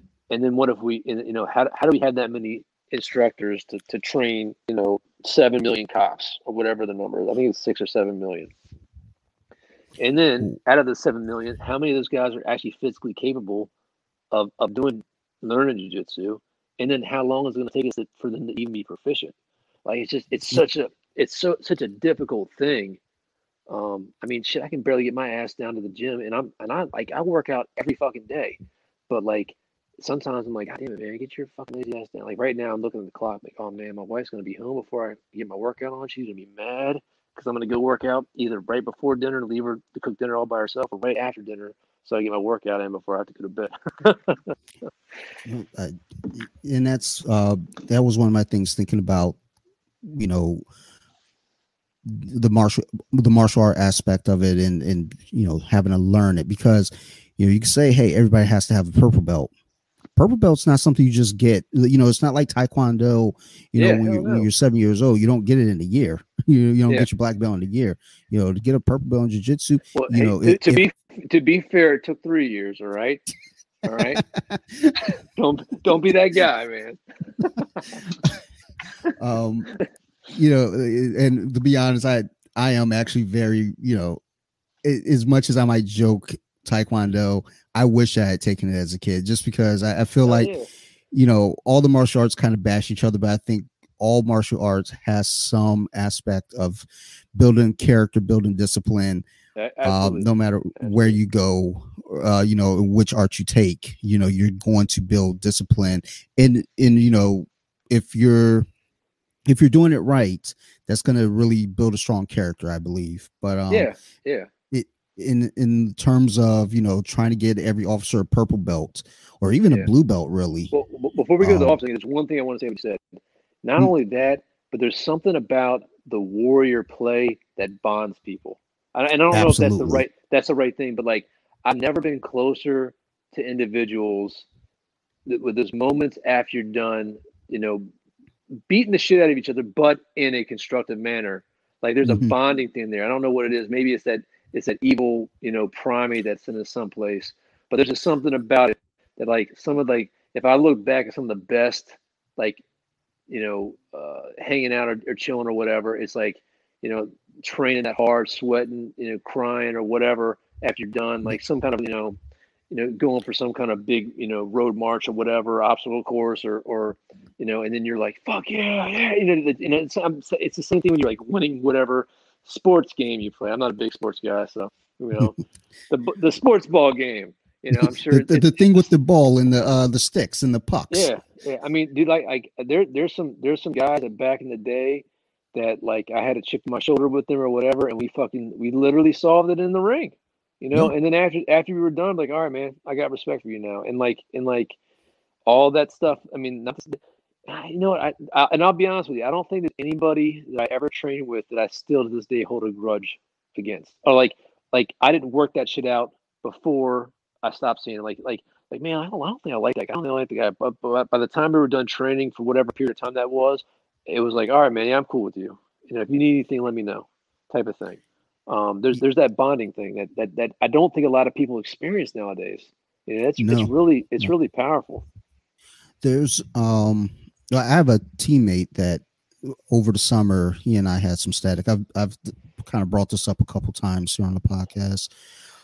We've butted heads on after the whole George Floyd matter, and I put up a post.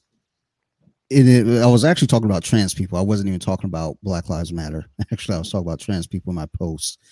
But he and I kind of got into a back and forth about everything. And, I told him, hey, look, if you don't like what I post, you don't have to follow me, blah, blah, blah. And he was like, you're right, I don't. So we cut it from there.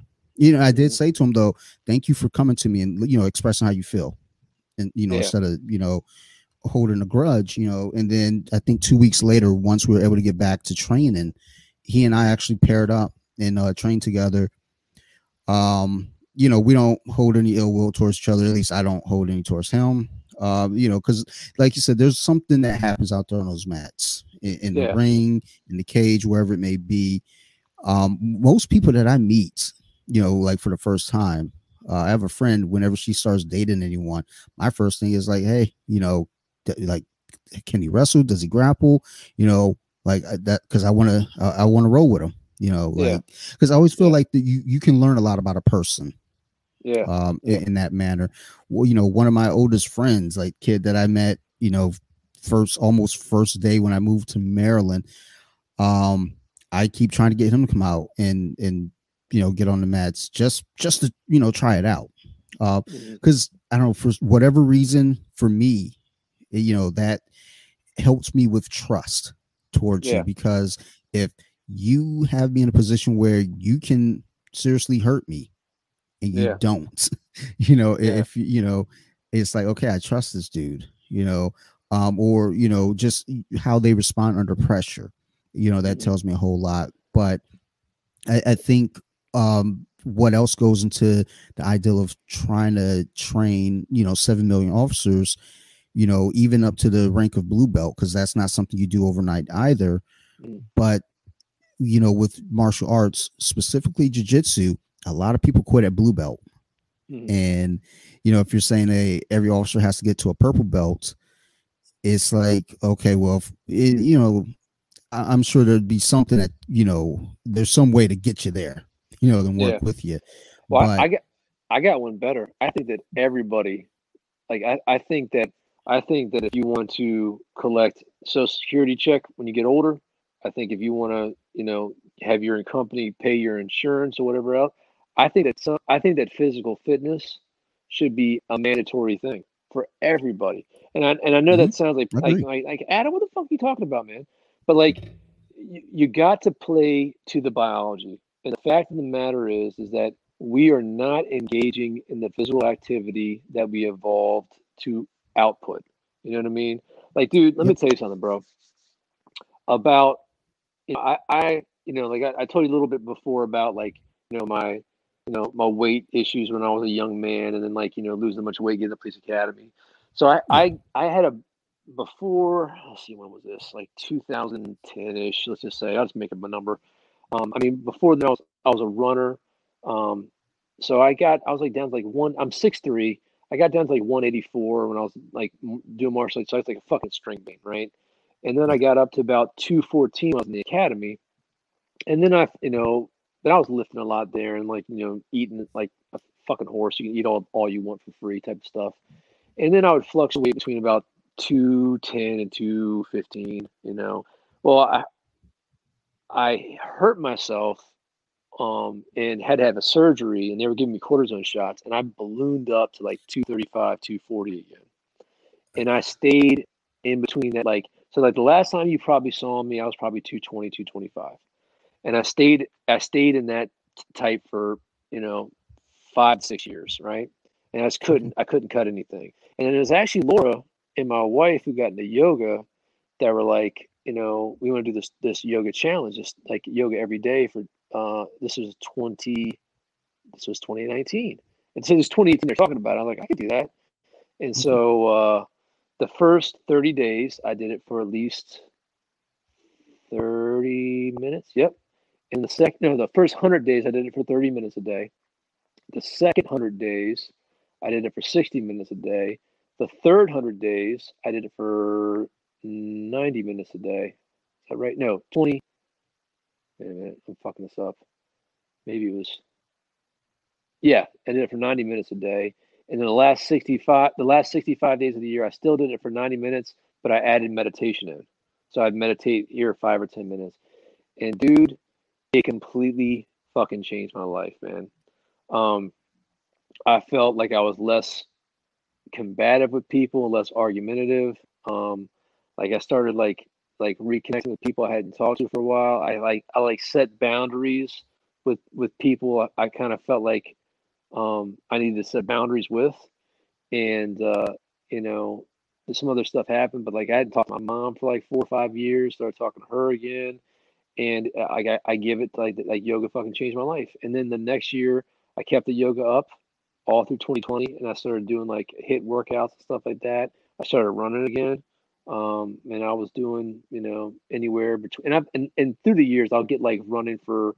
I'll get to be like where I'm running like 6, 7, 10 miles a day, and then what I'll do, I'll fucking hurt myself. Because remember that X, that if you don't do X, you're not getting any better. But if you do X, Y, you're hurting yourself. Because I can never balance that shit.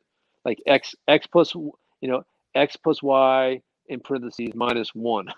And started doing the HIIT, like a fiend, knock out a couple 6-week programs. Like I would do a 6-week session, take a break, do another 6-week session, and then recently I got on like the stationary bike, and I'm doing that every day to add on to it. But I'm doing a balanced approach where I'm not overworking it.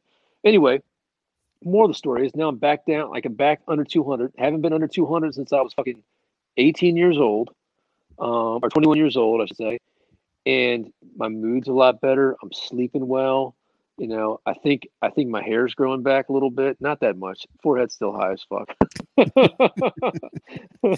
I am getting those grays on the chest, but like I'm feeling a lot better. And like and the same thing with my wife. We started working out together really really hard in 2019. She like yoga has totally changed her. She's just getting less aggravated with the kids. Doing better at work. I'm doing better at work. It's just like, man, if I don't at least get my X amount of workout time a day and my X amount of calories burned, because I track all that shit now. It's kind of become like just a habit.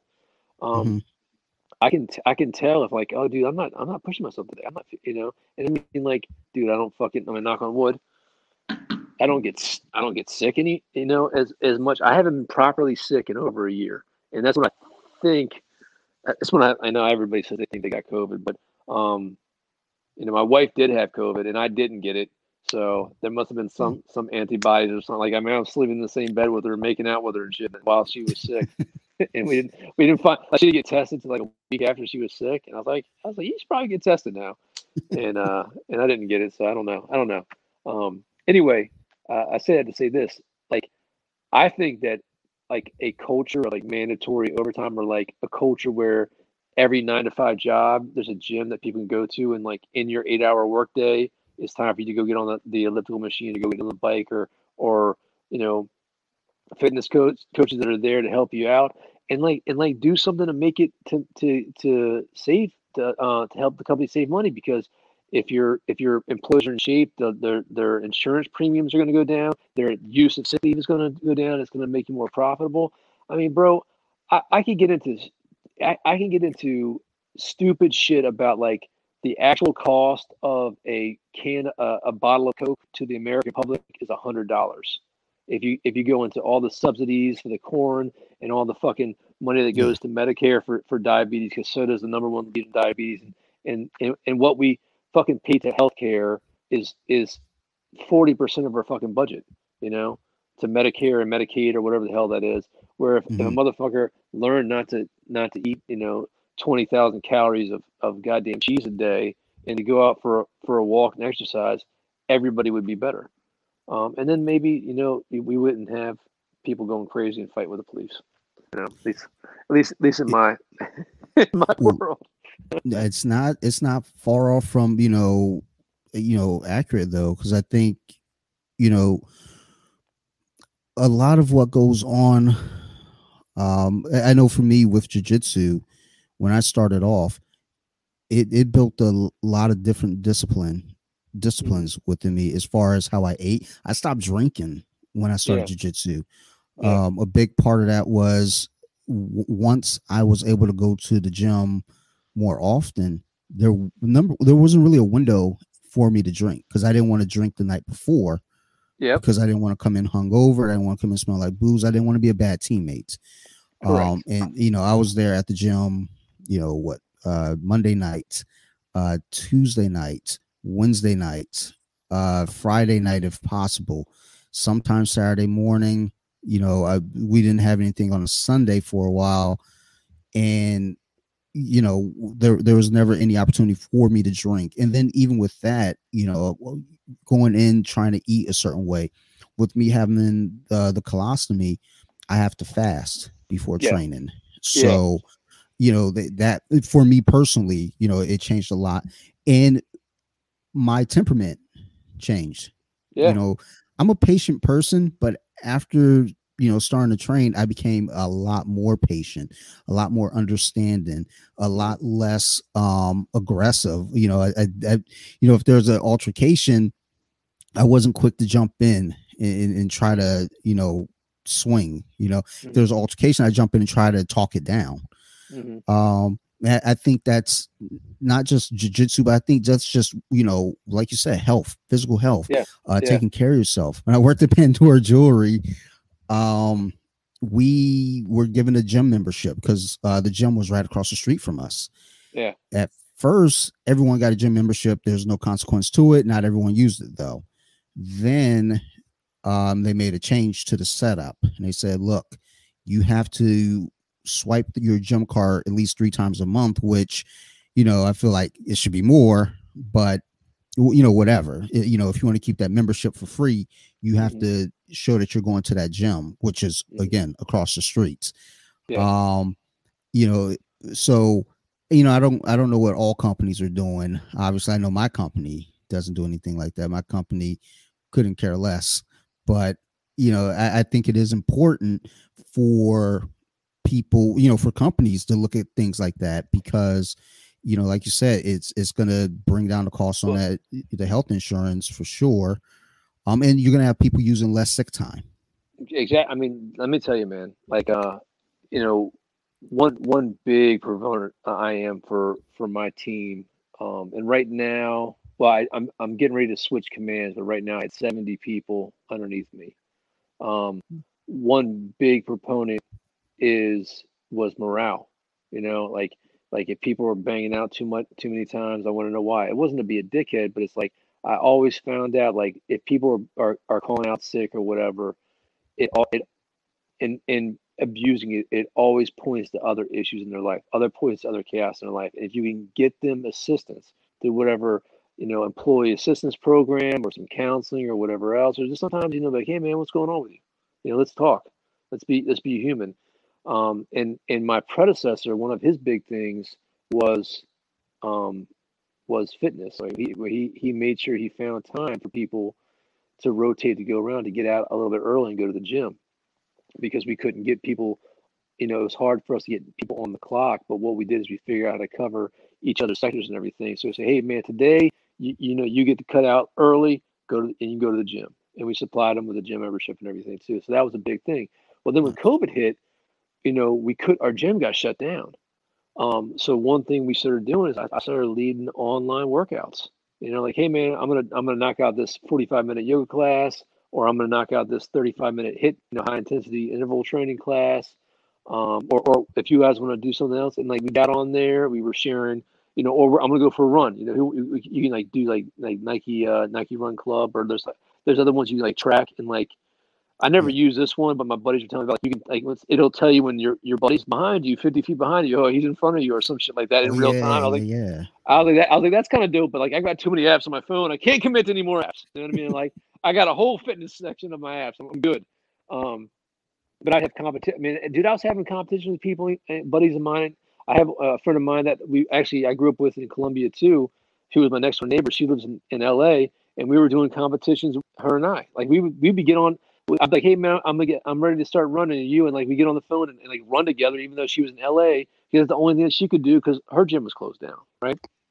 And we started tracking that, and we had a little chat there, might a little shit talking and everything, people comparing numbers and everything. But I mean, but like even that again, it's that working out together that just brought us together, and even through all, because we didn't stop working, even through all this COVID stuff, it kept morale up. People were doing pretty good. And again, we saw this substantial, and this is something I did years ago as a sergeant.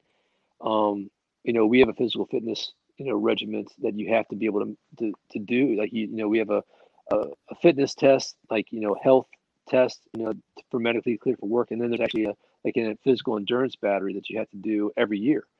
And we had people who were failing, and after so many times, you lose your job, And so, I did this running competition, and I had one or two guys that needed some help in the gym.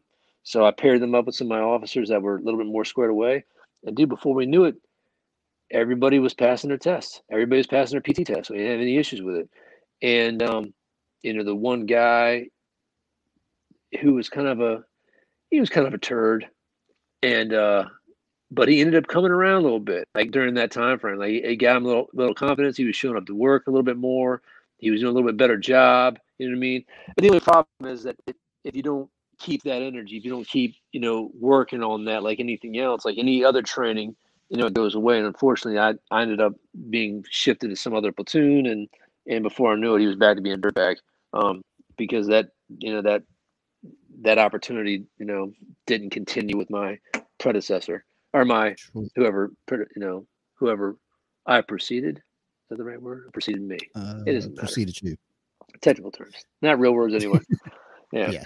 But I'm even my kids, when they're stuck at home during the COVID, I got on YouTube like PE with Joe. That was a really cool little fitness thing for the kids. Like any parents out there, this British guy, he puts on like Superman costume. It's like a Superman themed workout or a Spider-Man costume. And the kids fucking love it, man. 30 minutes, get some working out, or I tell them to go outside and run around with the dog, and start those habits off early. Because unfortunately, those school activities aren't really happening right now. That's a big concern. So, but yeah, I think Andrew Yang should make everybody have to do like 30 minutes of physical fitness a day. Man, what do you think? How do you think that would not go over well, man? Like a fucking fart in church, bro. No. Well, people be riding in the street. I can see it going very poorly, depending on how it's approached, though. I mean, sometimes you just got to trick people into it. Sometimes you got to call something else. There are tons of ways to get, to an objective. You just have to find a different path. Because if you tell someone directly, I'm going to ride this bike, Adam. I only got one leg from the diabetes. Exactly. It's like sometimes it's like, well, like I hear your problem, but let's make sure you keep the other leg. Let's try something else out. I post up tons of stuff on my Instagram. Well, not tons, but every so often, I'll throw some stuff up there with an amputee, working out, and it's like, what's your excuse? And that even goes for me. Bro, my wife was doing gentle yoga for like older people, like chair yoga and stuff. And I mean, they were still getting something out of it, man. And sometimes it's just putting the effort in to do that, like just saying, hey man, I'm dedicating this period of time to better myself in one way or another. Like that's like sometimes even the psychological game there is really fucking important, to walk away from that accomplishment of like, and dude, like I love a HIIT workout, but I fucking hate the first minute of one. I'm like, God damn, I don't fucking feel like doing this shit right now. I don't want to fucking do any more burpees. But I come around to that last round, And like, all right, man, I got three more sets of this exercise to do, and or 3 different sets of 3 different exercises to do, and I'm done. And like nothing feels better than that, especially if you do like, I'm a fan of like doing like 6-week things where like you do 6 days in a row with one break day for 6 weeks. And by week number 6, when you have that 6th day or whatever, dude, that is like you want to fucking scream like you just won the goddamn Super Bowl. Like you're Tom Brady with your 18th Super Bowl ring. That fucking feels great. And you just got to ride that energy to your next session. How many rings has he got now? He's like over 7, right? 7? I believe he's at 7. He just got 7 this past Super Bowl. Yeah. Which, Dude, that's kind of funny. Like, I'm gonna leave you motherfuckers that have been carrying on my back. I'm gonna go win the Super Bowl my first year on a new team. So, but there's the argument though, like, who needed who? Did he need the coach, or did the coach need him? And I mean, without him, we'll leave that for the football podcast. They probably know better than us anyway. I gave up on football and let Michael Vick back in after he's beating all those dogs. I'm not saying the man needs to stay in jail anymore, but you don't get to be a football star anymore after fucking picking up dogs by the back of their legs and allegedly slamming them against concrete walls, or like shocking them with fucking marine batteries, like car batteries. Yeah, that's sorry. No, it's I don't know. I think there are just certain elements to things where it's like we're a complex system, the United States of America, just in what we let happen, what we let. Dante, it's pronounced America. Oh, I'm sorry. I'm sorry, especially in the area that I'm in. Yeah, here in America. Like, oh my God. Like there are days at work where I'm just like, I look out the window at work. I'm like, am I in the fucking Twilight Zone right now? And I just turn around, bro, I hear you. You just ignore it. But no, I think, bro, I heard they're canceling the Muppets now. Wait, what? For what? They're gonna cancel because they're politically incorrect by some. I don't know why. Maybe because I don't know why. I don't know. Like I get it when Bugs Bunny used to dress and drag all the time. That might not be appropriate, But I mean, like, it was funny. Leave Bugs Bunny alone, man. Well, as long as they don't make any new Bugs Bunny. Apparently, the Muppets are about to get canceled. Well, I think all those old Warner Brothers cartoons are done, man. You don't even see. You don't see them on Netflix or anything. No. So Warner Brothers. Today's children won't know the joy of Daffy Duck's. No, today's generation won't know the joy of Daffy Duck's bill being shot and spinning around his head. Elmer Fudd shooting his mouth. That's the thing. That, like, we as kids knew so violent, that show. It was, silly. We knew it wasn't real. We knew it was a joke. It's a cartoon. Or like, I don't know. Like all those things I don't know if those specific episodes, but I know a lot of Warner Brothers stuff, the Looney Tunes stuff is on HBO Max. They have like a little you scroll all the way down. Oh, bro, I'm checking the TV right now. It's there because when I saw it, I got excited. I was like, yes. I'm gonna call the kids up. You will watch every one of these several times. No, on Disney Plus, I noticed the other day I'm watching DuckTales, and there's like a little warning before an episode.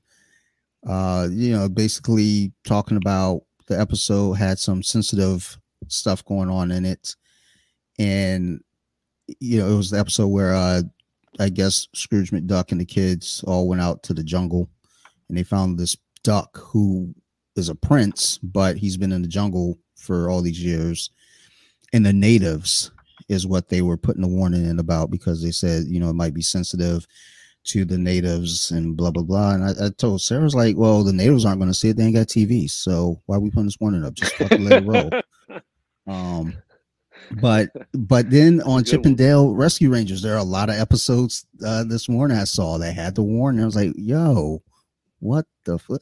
And I'm glad they're keeping it though, because if you erase this stuff and cancel it, then you don't know where we came from and how we got better. So it's good to see where we were fucking up. I agree. I agree with you 100%. So I've been on this like classic literature kick for like that's like my 2021, and I've read like Mary Shelley's Frankenstein, Dracula. That's how they started. They started with Dracula. Man, I'm a grown ass man. I've never read Dracula. I'm gonna read this motherfucker. Really? And then I got Mary Shelley's Frankenstein. I knocked out Dr. Jekyll, Mr. Hyde, and I finished all of the Sherlock Holmes. And bro, there's some pretty there's some things today that are obviously racist. Like they're obviously, racist in the aspect that they think there's there's a racial inferiority in a group of people. Like it's obvious. Yeah. But even with that, as plain as can be, you can still read that, all right, yeah, these motherfuckers are backwards, but they're not being hateful for hateful sake, if that makes sense. You know what I mean? Like, all right, they're a product of their environment. You know what I mean? They as the same as they are with superstition or religion or anything like that. And I'm not trying to make a religious comment or whatnot, but going through some of those Victorian era things, like, oh wow, this stuff is like, okay, yeah, I can see how people, but it doesn't take away from like how necessary that work is for historical purposes, Yeah. And I just finished A Brave New World. I did Animal Farm first and A Brave New World, which is kind of like in the same vein as like 1984. It's like that dystopian future that is all passion is removed. Like it's too much to go into, but it's like, goddamn, man, we're like really close to getting that point. But my point is that we cannot erase the past because it hurts our feelings. You know what I mean? Like that's fucking dumb. Well, how does that do justice to any of the people who sacrificed whatever they sacrificed? And I was talking to a buddy of mine. He loves this Asian cat. He loves Genghis Khan. It wasn't Joe. I have more Asian friends than Joe. But he made a comment. He's like, bro, like people of European descent, like Genghis Khan is still kind of like Hitler to some people. Like if you talk about him in Asian countries, like he's still kind of like Hitler. He's like, but like people are fascinated by the impacts that he had on the planet. Like that motherfucker changed the climate of the planet. He killed so many people. You know what I mean? Like bodies were so high and the gas produced with those bodies were so much it changed the climate. And he like, he's like, what do they say? He's a descendant of like 1/9 or 1/10 of the Asian population or some shit. Yeah. Like he changed the genome. But it doesn't, just because Genghis Khan was a fucking monster in his time, like killing people and raping people and burning, he's still an important aspect of human history that we can't forget. You know what I mean? Absolutely. So, but Genghis Khan's he's gonna get canceled, bro. You cancel the Muppets, and it's all over. They'll be canceling. They'll be canceling dinosaurs soon. And everybody loves dinosaurs. I was scrolling through Facebook because I like to go on Facebook and just drop a meme and go. But every so often, I like to just scroll through groups and see, what the climate is on things, whether it be action figures or comic books or jiu-jitsu. But I'm in a movie group. I didn't know this until I saw I was in a movie group. And as I'm scrolling, I saw up in someone. There was a picture from Grease, and they said it looks like Grease is getting canceled next. How do you guys feel about that? Oh, you're talking? You're not talking about the country. I was like, no. They're gonna cancel gyros. I mean, dude, listen, man. Like, I'm not trying to say. I'm not trying to make you stereotypes, but my dad's gay, so I know every word of Grease, all the songs. I can sing them. Like any family event, we're all singing Grease. All right, I know some are loving it. Everybody. I'm the oldest of 4, but we're all singing Grease. I was in drama in high school, and we did Grease, and before I realized I didn't want to be in drama anymore, I learned, the entire fucking movie just about. But when they're saying that, they're like, they're looking at canceling it. And someone quoted, one of the lines, tell me more, did she put up a fight? And look, I get it. You know, I don't know. I just feel like, look, if you don't like something, don't watch it. Yeah. You know, and I don't know. It's just whenever things come up and they want to cancel something, especially from the past, like you say, you know, reading Mary Shelley's Frankenstein, reading Dracula, reading Sherlock Holmes, and you know, it's not that things are being said in a racist manner because they're, you know, being hateful. That was the time. There's one story specifically in Sherlock Holmes where an English woman is you know, one of his cases, and what you find out is like an English woman moved to America. She actually married a black man and had a child with him. She moved back to he passed away. She moved back to England and then found another man, married him, and like secluded her child away. And so like I guess the husband or somebody like hired Sherlock Holmes to find out, you know, what was going on with this other house on the property, and that his wife was sneaking over there and whatever. And and they so it was interesting because what ended up happening is I think the man. I mean, I might fuck up the story now. I want to say the man was fine. He was fine with it, but they still kind of objectified the girl. Like, the girl was still kind of a. It's almost, even though it was kind of a progressive story for, like, you know, whenever it was fuck. I mean, shit. It was between 1890 and 1920, right? So Yeah. I would assume that to be pretty racy for England in that time period. So you know, you know, obviously the mother was still, you know, valued her daughter and whatever else, and she was still in this world where she couldn't have this mixed race child, and they did. I think they didn't call her the N word, but they used some other fancy, you know, some other fancy British word that would be interpreted as a slur, I believe, if my memory serving me right. But there was still reference to the child as if she's an object, like or like a cat. You know, there was Yeah. definitely you could definitely read it like, okay, you know, she's not human, but she's got human tendencies. That's like that. That's like the kind of how it reads, you know. And it like, and I'm reading like, oh, this is kind of fucked up, right? But at the same time, it's like, well, I mean, I guess for 100 years ago, or more than 100 years, maybe 130 years ago, because I don't remember exactly. I mean, there were so many stories he wrote over 30 years. Um, I guess that was pretty progressive at the time, and Sure. like stories like that. I mean, what do stories like that lay the progressive foundation for us to move forward? You know, like I'm a big Star Trek. I love Star Trek.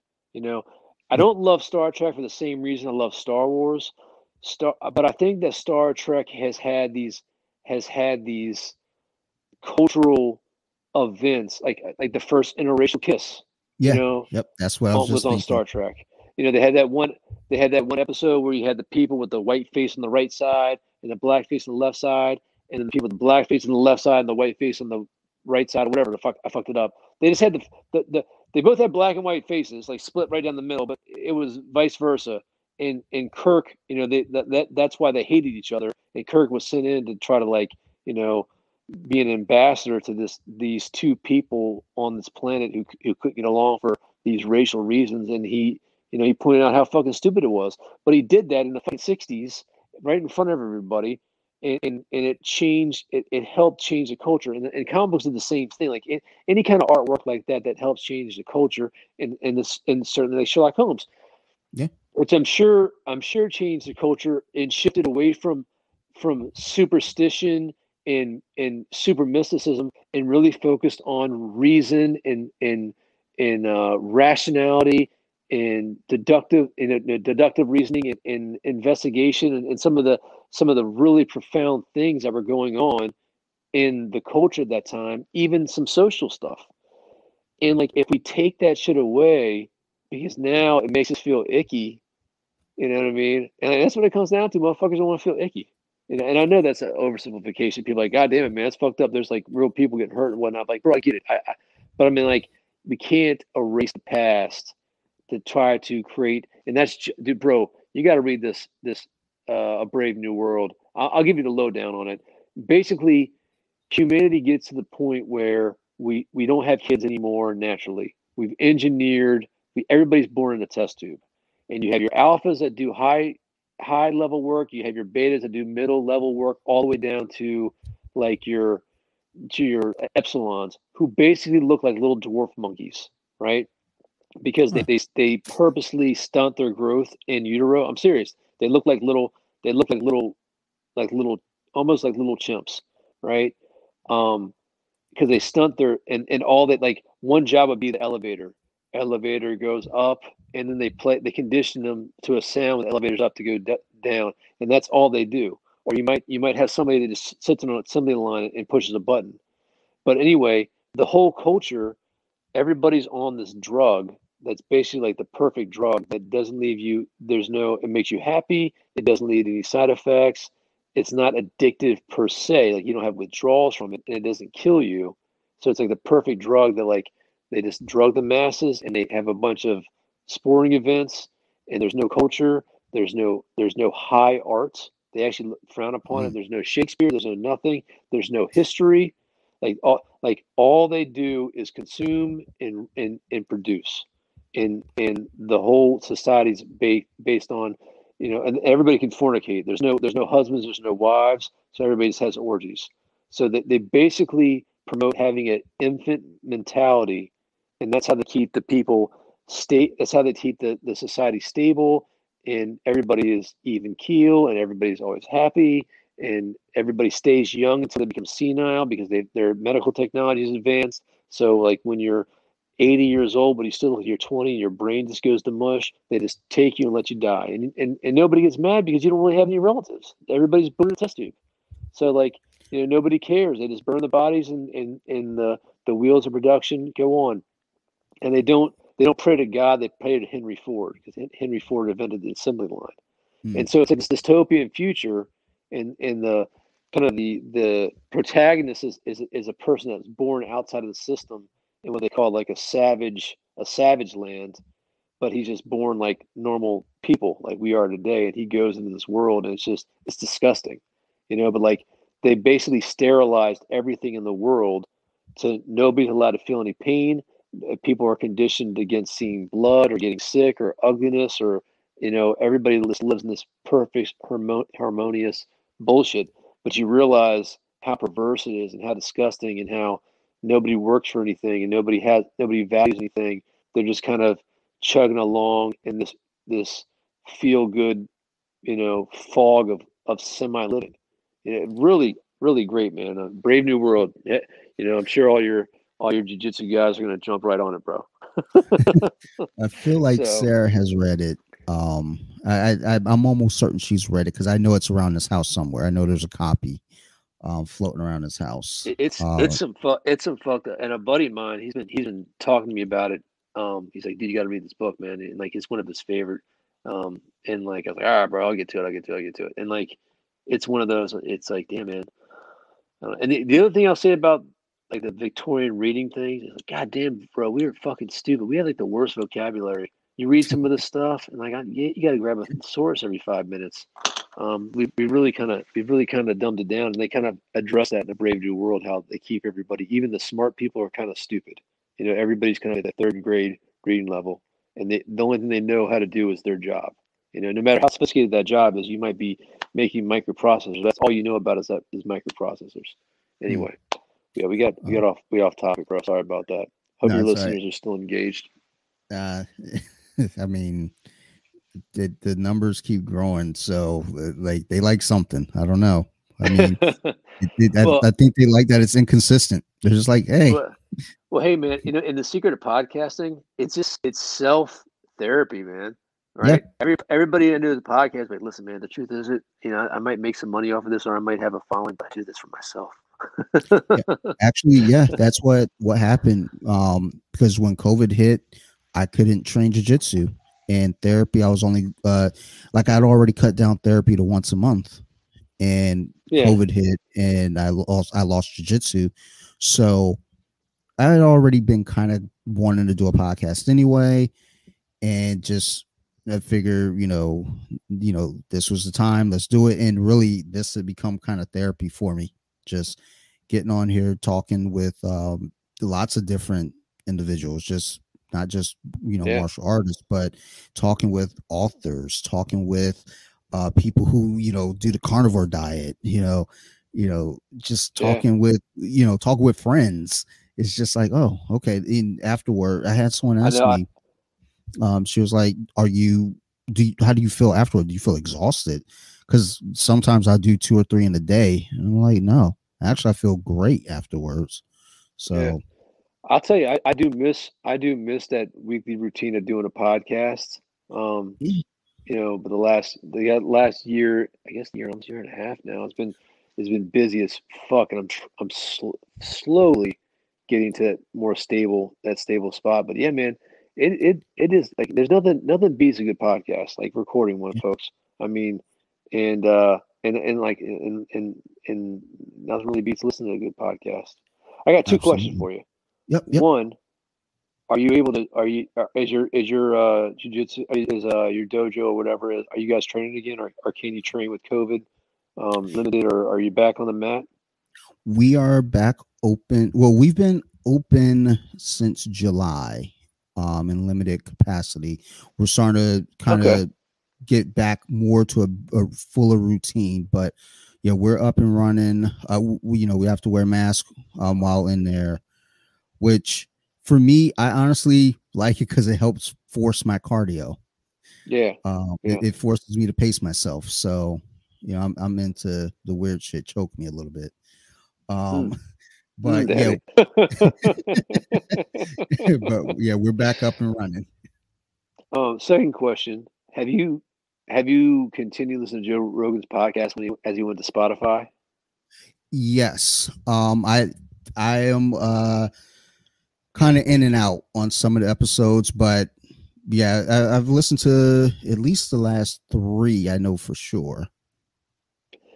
And I've been listening to his podcast for at least 5 years. Got to be at least 5 years. Um, Yeah. but I've fallen off since Spotify, man. It's just that extra step that's got Yeah. me like, like unfortunately, I guess I need to utilize that program more. Um, yeah, I feel like I'm missing that. I'm missing my Rogan time, bro. Yeah. Because he's at such a wide variety of topics and conversations. And it's funny. I'm not really big on the MMA ones because I just Hmm. think like I want to listen to like a scientist or a fucking investigative reporter or somebody about some Sure. UFO or some Bigfoot shit. So like I'll skip that one. But every once in a while, it'll pop on. But there's still good conversations, man. Like sometimes that's the most interesting shit because they don't talk about fighting, kind of like this Yeah. podcast. Yeah. It's talk about random shit. Um, and like that, so it's like you always kind of get something really good. So, Um. um, There. that The one whole. scientist cat that said the UFO has already been here, that was pretty good.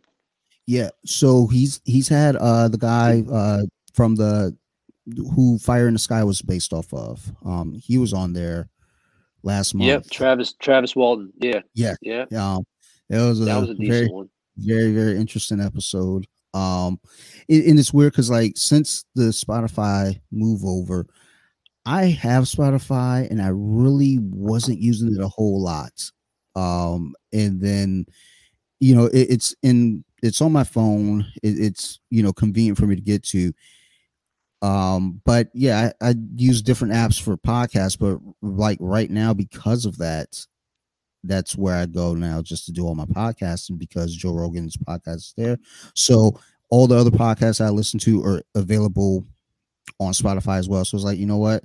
That's fine. I keep the other podcast apps on my phone just to check mine to make sure, like, okay, is it still popping up there? And and just making sure everything's good there. But yeah, I use Spotify mainly because Joe Rogan's on there now. And even with that, like I was just saying the other day, I've been trying, especially in 2020, I've been trying to listen to podcasts that have been hosted by people I know because I haven't been able to see anyone this year. Hmm. So, or this past year. Yeah, So it kind of keeps me like I'm in the loop with things. It's like yeah, people that I know through jiu-jitsu have podcasts. I listen to their podcasts just to kind of, keep in the know on what's going on there.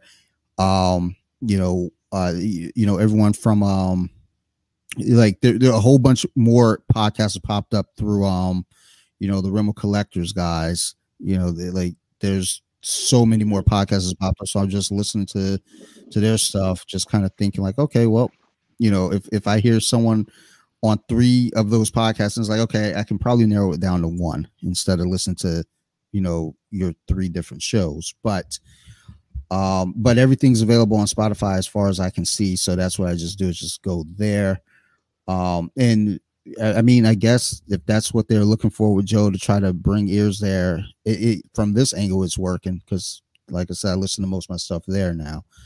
I still do my music on Amazon Music because I pay for that, but yeah.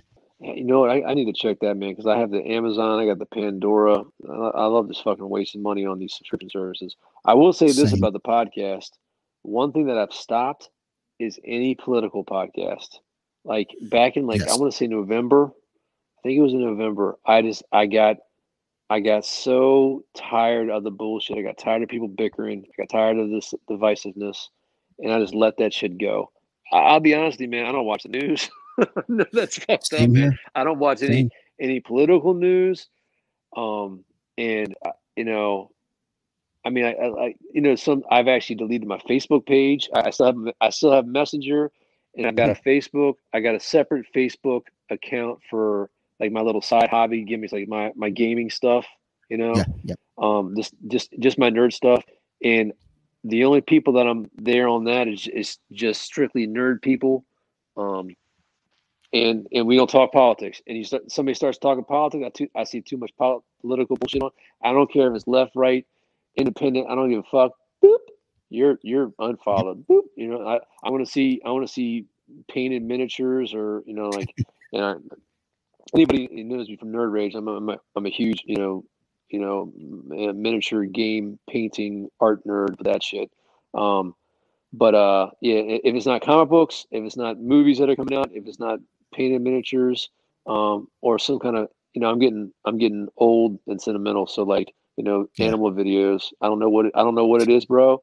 I'll be over here and my wife, you watching some animal video? And I'm like, yeah, these guys put this mud and glue all over this dog, and they nursed it back to health, and it looks so happy now.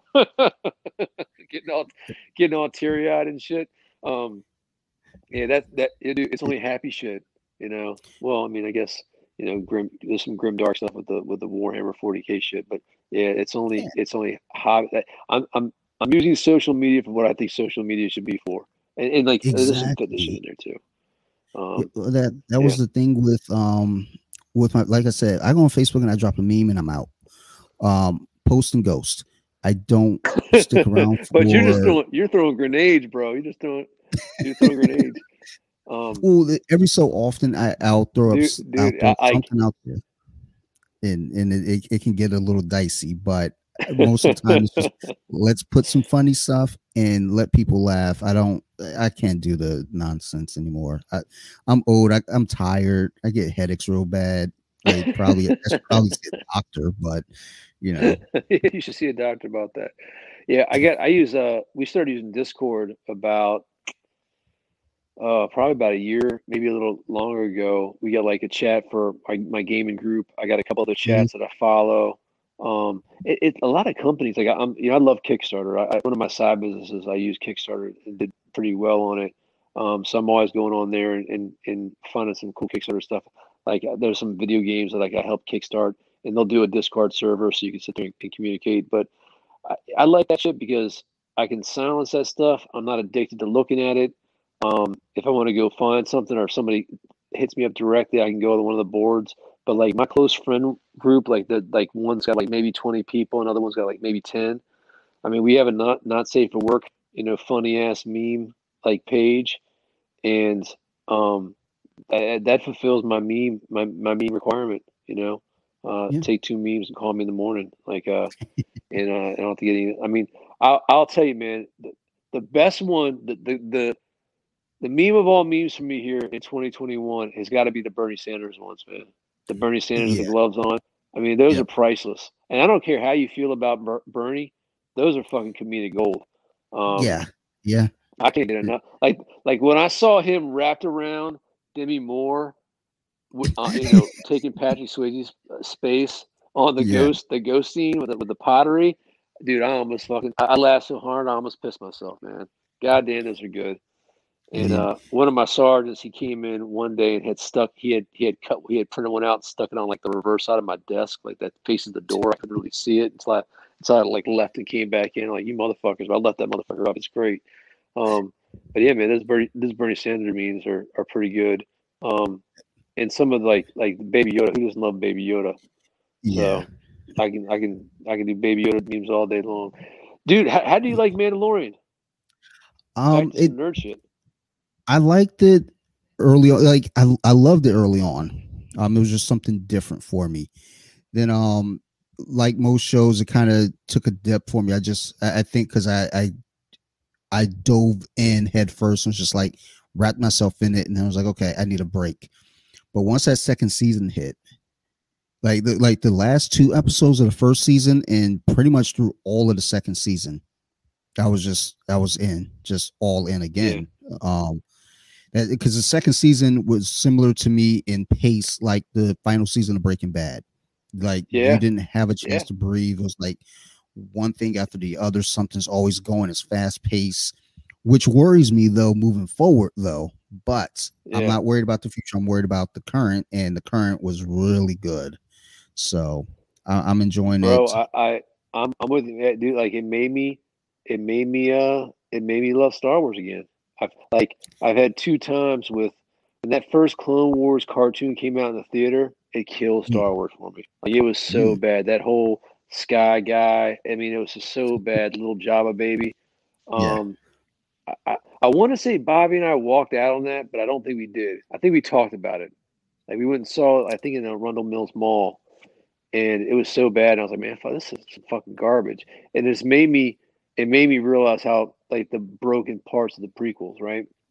Yeah. And then with the new ones, like the first new one was fine. The second new one I thought was trash. And then the last one that came out, I didn't even see it in the theater, bro, which is I think it's fucking crazy. And I Yeah. finally watched it. I think I watched it on Disney Plus because I was like, I'm not paying for that movie. And then I got Disney Oh Plus for damn. free, and I'm like, well, not paying. I'm not paying for this, so technically I can watch this movie. You know what I mean? I'm not breaking my rules. And you know what I thought it was? I thought it was nostalgic trash. You know, like Yeah. Yeah. I watched it, and like there was some feels that like, oh, look what you did there. Oh, look how you manipulated Mhm. my emotions. Oh, that's nice. Um, and at the end, and like and I was like, okay, it is what it is. It's nostalgic trash. It's just Yeah. it's like a smut. It's like a smut magazine for nerd nostalgia.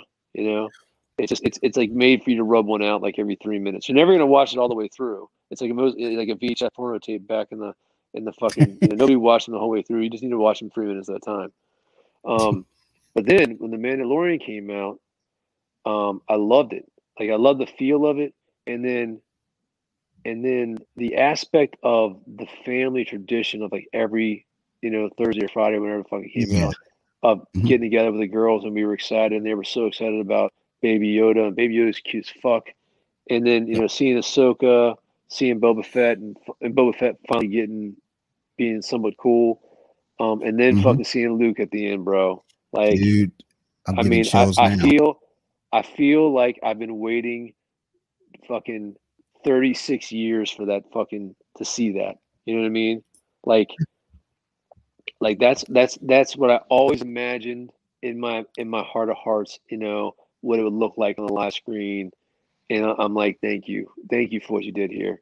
Um, and yeah, I'm really excited about to see where they take it. And I want to buy the fucking Hot Toys. I'm thinking about buying this fucking Mandalorian statue with little Baby Yoda like on the side. He's got some walking swagger and whatever. And if I didn't just move recently, and my wife would let me buy something like that, I'd fucking do it. Maybe when the mama don't know funds replenish. But yeah, I love it, bro. I love it. You Like, know, um, um, make Sebastian Stain, the Winter Soldier, make him Luke Skywalker, do a Luke Skywalker show yeah. like right after the Jedi. Give me that. I mean, yeah, that's what I was saying. It's like Badass. after what happened in the finale, it's like, okay, where do you go from here? Because you can't just have a character like, Baby Yoda and then just, okay, he's going away with Luke, and then that's just that. It's like, no, we got to know where Yeah. it goes from there. I'm excited for Ahsoka and see where that's gonna go. Yeah, Um, dude. Rosario Dawson. yeah, She was awesome, man. yeah, and Met her in real life. Cool, cool, I, cool, cool, so cool person. I always use your stories uh, of meeting her to justify how cool she is. When people are like, "Oh yeah, Rosario Yeah. Dawson's," like, So yeah, yeah, yeah. I'll tell the story. So Bobby and I were at San Diego Comic Con, which is big as fuck. So I can't express to you, like, if you walk from one side, it's so full. If you walk to one side to the other, I mean, it could take you 30 minutes of trying to walk through. Like that's how big it is. This is packed. So Bobby and I walked by her, and I was like, "That's Rosario Dawson." And Bobby said, "Nope, that ass isn't fat enough," quote unquote. I was like, "Yes, it is." I was like, "Excuse me, are you Rosario Dawson?" She said, "Yes." Like, "Can we get a picture?" She's like, "I'd love to get a picture with you guys, but can you walk with me because I'm late already and I need to hurry up and get there." And we are like, "Okay, yeah." And it's like, then she's like, "We can take a picture of the booth. There'll be more room and everything." I'm like, "Oh yeah, cool." So as we're walking, Bobby had made the "Stop Snitching" shirt with the Star Wars character from A New Hope that snitched like Luke and Obi-Wan out, and the Yeah. stormtroopers were coming after Millennium Falcon, leaving Mos Eisley. And she during the Stop Snitching events, and if you don't know what Stop Snitching is, just look it up. It's probably fucking YouTube gold right now. Um, I was like, "Oh, that's a cool shirt. I get it." She was like, she got the joke. And so like we just like we're chatting. I don't even remember what we were chatting about, but like we just had like this like 5-10 minute walk across this really crowded area chatting with her. She was asking, "Where are you guys from?" Blah blah blah. And like, "Yeah, we're just finished up Clerks 2 and yada yada yada." And thanks. And she's like, I really appreciate you guys. Walking all this way over here to photograph. I'm just really late, and she was so cool with her. So we walked back, and she had to talk to somebody real quick, and then we got our photo and everything. Just cool as shit. And that was really nice, man. I mean, like, you're in there with a fucking 100,000 people. She's like, "Hey, sorry, I can't. Yeah, yeah, I got to go by." Just But that was very cool of her. So mad props to her on that one. That was Anyway, that's my Rosario Dawson. And she's a beautiful girl. But anytime you meet like famous people, um, I have this story, man. Like sometimes you meet famous people and you're like, "Oh, you're really you're really well put together. Like you're prettier in real life."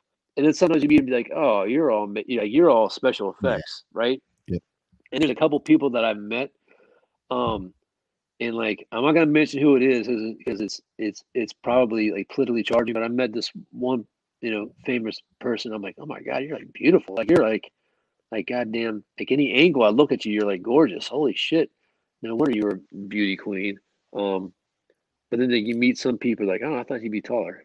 Like, what's the guy's name from uh the Getaway Driver? He was in like Lock, Stock, and Two Smoking Barrels, and he was in Snatch. Uh, The Kung Fu guy, Jason Statham. Jason Statham, dude, little fella, bro, little Yeah, fella. I don't. You I've look up heard his that. Wikipedia, says he's 6'2". That shit is not true. Like if he's 5'6", I'm surprised. Yeah, I've always heard that he was not a very big fella. Yeah, I He mean, I'm was sure he can kick my ass. So well, yeah, yeah. I ain't gonna call him little in front of him. No, he'll fuck me up. I mean, easily. But and then he'll drive away real that fast and get away with it. doesn't change the fact that he sits on the curb and his legs dangle. So That's right. relax, And brother.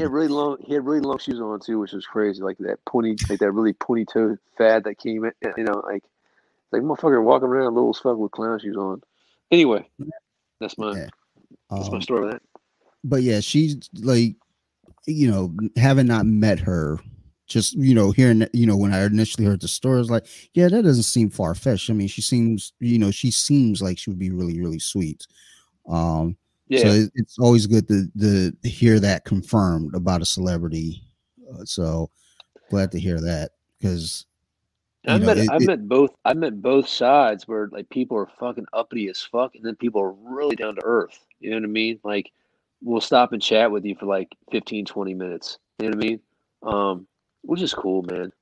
You know, and I get it. It could be overwhelming when you're fucking famous and you don't want to be bothered. You just want to be a real person too. But I mean, it's a hard balance. But yeah, she was a sweetheart. Yeah, I couldn't imagine being in that position just as a person and having, just people know you, recognize you, and then not being able to go anywhere without being bothered. But, but there are still those that they get it, they understand, they do their best to kind of weather it. I'm sure it's exhausting. Yeah. So good. I had one incident where I was out with some buddies, and I had a guy that he was a buddy of mine from Canada that came down to visit me, and we were hanging out with another buddy, and we were sitting outside at this table, and this guy recognized my voice from the internet and came to the table and said, are you Adam Russman? And I'm like, yeah. He's like, oh yeah, man, I love your stuff. Yeah, keep it up, bro. And and then he left, and I looked at my two buddies like, dude, I did not hire that guy. Of course my buddy's like, oh, I come down from Canada, you're trying to fucking show off, motherfucker. Yeah, you're trying to like, dude, I swear to God, I don't know who that guy was, man. But it was an odd feeling. It was a very odd feeling. The minor experience that I had with any sort of recognition was at Baltimore Comic Con when we had the media passes, and I drew that shirt like with the sharp. Yeah. And someone yelled across the way, "Nerd Rage Radio, you guys are fucking awesome." I was like, "Oh shit!" like number one, yeah, that somebody saw the shirt, they love it. But number two, people listen to us. I keep forgetting that, like this is a thing. So I always think back to it, I was like, wow, especially in this area, it's like, okay, people do listen to Nerd Rage, but I'm always, and even with right now with BJJ Wiki, it's not a recognition thing. People don't know of me like in person, but if I ask somebody, hey, can I repost this to BJJ Wiki, whatever it may be, whether it's a meme or a technique video, and people are really nice about it. They're like, oh yeah, really? Like you want to use my thing? Like, of course. I'm like, dude, like, no, like you're the one that's producing something that's really awesome.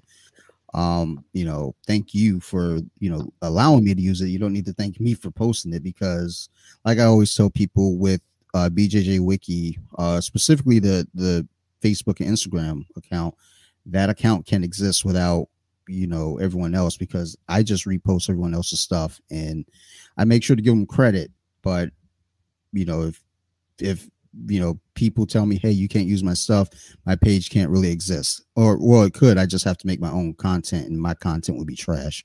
So I'm not going that route. It's trash.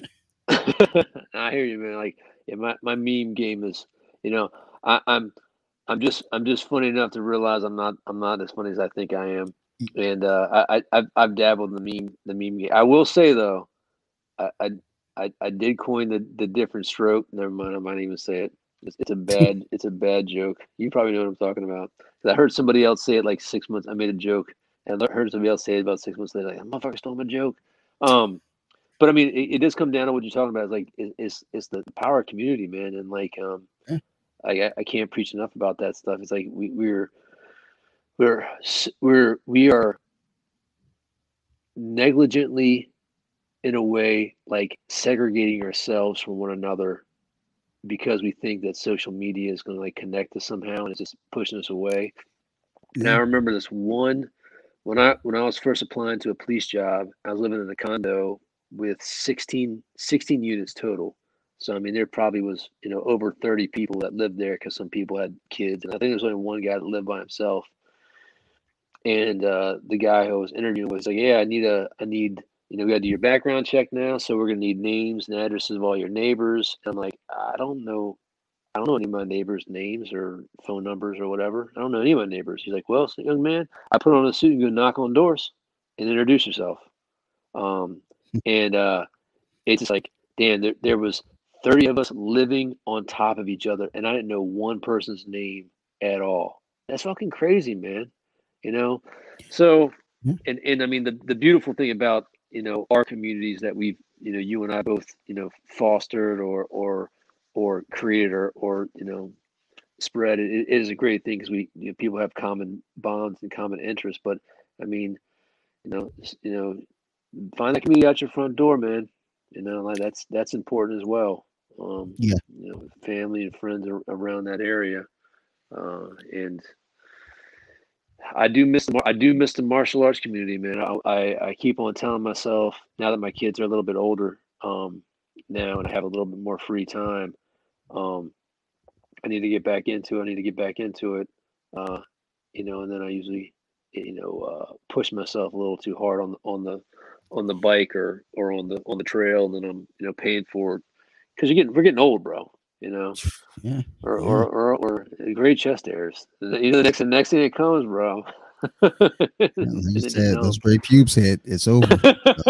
So, You look down, you look at yourself in the mirror, and you don't have it no more, man. You're done. You're ready to expire, bro. They move you out to greener pastures. Um, so, but I know there's a lot. It's amazing how many jujitsu places are around. But yeah. I do wonder how COVID is affecting that. I mean, a lot of the guys with gyms and everything they're getting fucked up right now. And they're like getting on my yoga mat or getting on my stationary bike or whatever. You need somebody unless unless I get one of those 3-dimensional Bob Jiu-Jitsu action figures, not a sex doll. You know, I'm talking about those like 75-pound ones you roll around with a little bit. Actually, I have one They sitting get a in the little chair creepy. next. Oh, do you? Yeah, I'm actually trying to get rid of them. So if you want a grappling dummy, Is it the one? Is the one like his body's is like black with red trim? His body's a cylinder, and like he just has like arms projecting out. Hold on, let me see if I can. Oh, there he is. Slumped over in the chair. Oh, you got a gi on him and everything. I've only seen him in naked form. See, see, those are the freaks, though. Yeah, man. Well, bunch of dirty cops. We just beat ours up. We just got to drag him across the room. I don't even. I think someone gave a pastor sent that to me. Practically new. He couldn't use it. He got it and then got hurt. So I sent it to me and I stuffed it with like old clothes. I was like, all right. And then I think I used it twice. I was like, yeah, like I'm not like it for me. I just can't utilize it myself personally. Sophie used it a couple times when I was doing the Zoom classes, but otherwise it's just like it's not my cup of tea. So I got a question for you. So we had my oldest daughter in it was an MMA class. It was I don't want to give away the company because I don't want to talk crap about them, but like they had a pretty big complex. One side was a gym, but it was like the boot camp style type workout, which I love doing that kind of stuff. And the other side they had MMA stuff and like free weights and stuff like that. So it was cool. They had a kids martial arts class at the same time with my gym. But what always bugged me is the teacher was always like high five. Like my teacher was like shut up, don't talk. Like he'd fucking knock me the fuck out if I disrespected. I didn't ask any questions. I mean, there was times where he kicked me out of the school. And he gave me 2 buckets of sand. I had to go run with the buckets of sand, like in my arms in a T, or he wasn't letting me back in to get my car keys to go to work on time. You know what I mean? Like that. Like he was fucking strict. Anyway, this teacher was always like, "Hey, buddy, what's going on, buddy?" And like it was just like game time. And I was like, telling my wife, I don't like this. This is not discipline enough. This is like fun time. This is not. You shouldn't be joking and smoking and joking. Well, she was like in. Oh God, I want to say she was like in 2nd grade at the time, and she was grappling with a 4th grade boy, so 2 years older than him, and he was choking her out, and she couldn't tap, and she was like starting to fucking panic, and finally the teacher wasn't paying attention. He saw it, and he went over there and like, oh no, let her go, and it fucking traumatized her. She was crying, scared the shit out of her, and I got in the teacher's face like, see, this is that fucking bullshit. You guys are. Everybody over here is having high five time, and it's a fucking game, and it's a fucking fun, and there's no discipline over there, and you're putting her with a fucking a kid 2 years old. Like, well, Mr. Russman, she was doing so well, and she, she could definitely handle it. She was coming to blast. Like, no, there's no excuse, man. Fucking tighten up your ship. And like I pulled her out of it after that. I was just like, I'm done. So with Sophie, are you finding it? Like, are you gonna get her? Because I want to get them into something again. But like I gotta find something that's like that old grizzled, Sifu, Sinfu, Sensei that like all right, if I leave my kid with this guy and like a gang of ninjas show up, he's gonna beat all those ninjas up and protect my kid, like in the 80s film. And they're not gonna get choked out by the fourth grader. So where's your journey into that? Like, where are you at? Are you just like, I'll just teach it myself? So I'm actually one of the kids' coaches at our gym, and so she's going to be going. I'm just trying to debate. I don't know that I can coach her because I think for her, I'm going to be too strict. Just got to be strict, man. But the thing is, I think with her, I think I'm going to be too strict to the point where I'm going to make her hate it, and I don't want her to. So I got to, because we work here at home, and I'm very strict on her here at home about it. So I'm trying to sort that out. But I think like going back to the story with your daughter, though, it sounds like I'm not the perfect instructor. I don't know nothing, but it sounds like whatever's going on there with that dude, because like we have kids different ages roll with each other, but I let them know immediately, there's no submissions. We're not, we're drilling right now, catch and release. You get it there, then you let it go. Show that you can get it, but you don't, you're not tapping anyone out. Number one. And number two, like my classes, I start off real silly, but once class is going, they know it's not playtime. They know that when Coach Dante's talking, voices off, ears on, eyes up. We're not playing games right now. Then when it's all done, we get lined up by our belt rank, feet together, hands by our sides, everybody eyes up, focus. All right, let's bow out, clap out, get out of here. But and the thing is with her, I think I'm going to be 10 times stricter on her about that, because you got to come home with me. So, I don't want to do it for shit. I'm with you. Well, but that's the plan with her. See, I already fucked up with the running because my daughter was doing girls on the run. And then the last one we do two 5Ks back to back. So you do like a 5K practice on Friday or Saturday, and then you do the real 5K on Sunday. So I mean, three and some change miles. I mean, that's for a little kid, that's a lot. And but like I'm ashamed, like, you're not gonna stop. We're not stopping. We don't quit. So like, the last 5K I'm running, like, no, come on, we're not stopping, let's go. At one point in time, I might have been holding her hand, pulling her along. You're gonna do this. And then after we were done, like, we don't quit. This is why your dad's always hurting himself. God damn it! you're gonna learn the right way. And there's another guy like in there. He's like a neighborhood guy. I see him at the pool lines. I don't like the cut of his jibs. Like, I'd be damned if that motherfucker's gonna beat us. Him and his daughter are not beating me and my daughter. God damn it. So she quit running after that. I'd fucking like, might have made a tactical error there. Live and learn. She still talks shit to me about it every day. And don't go running with dad. She's like, she's 14 now, and start talking mad shit. I wanted to stop after a mile. He's like pulling me for 2 miles. So the trick to that is you've already lost that one.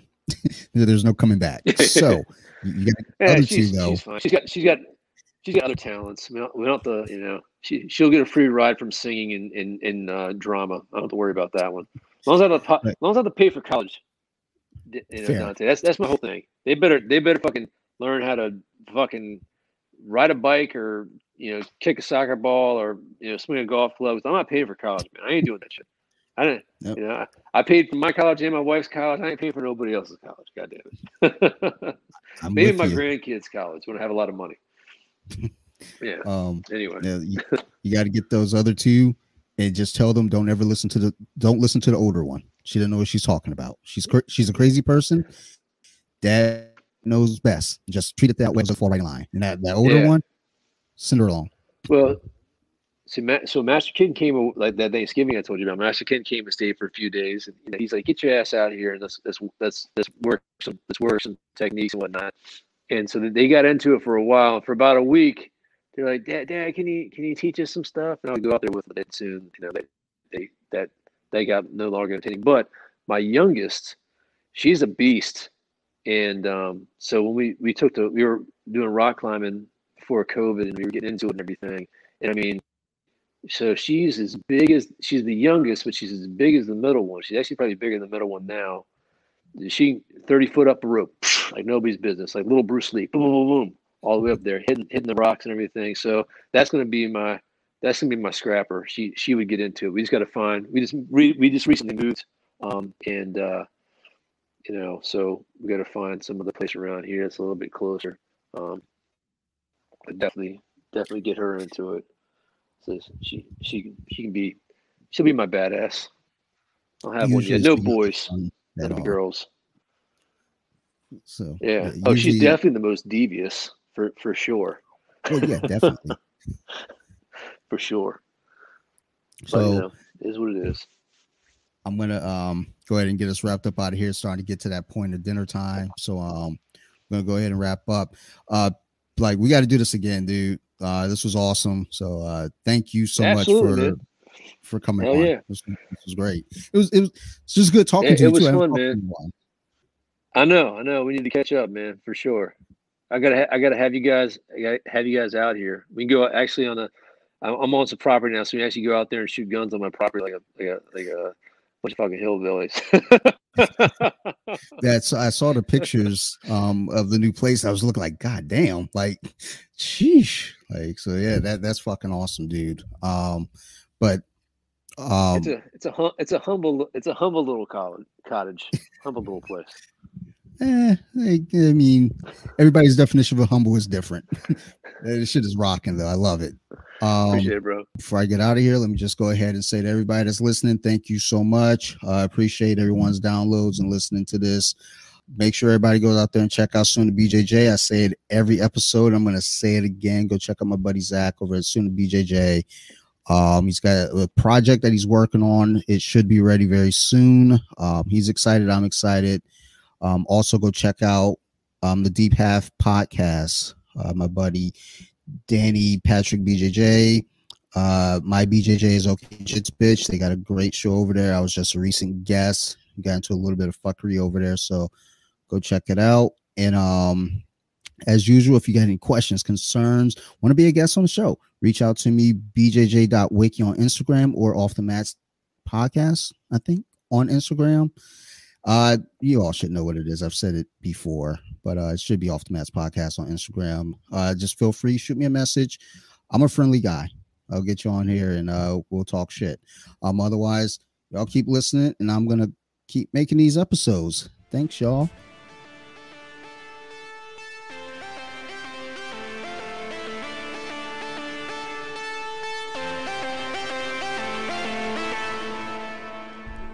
Deep with it.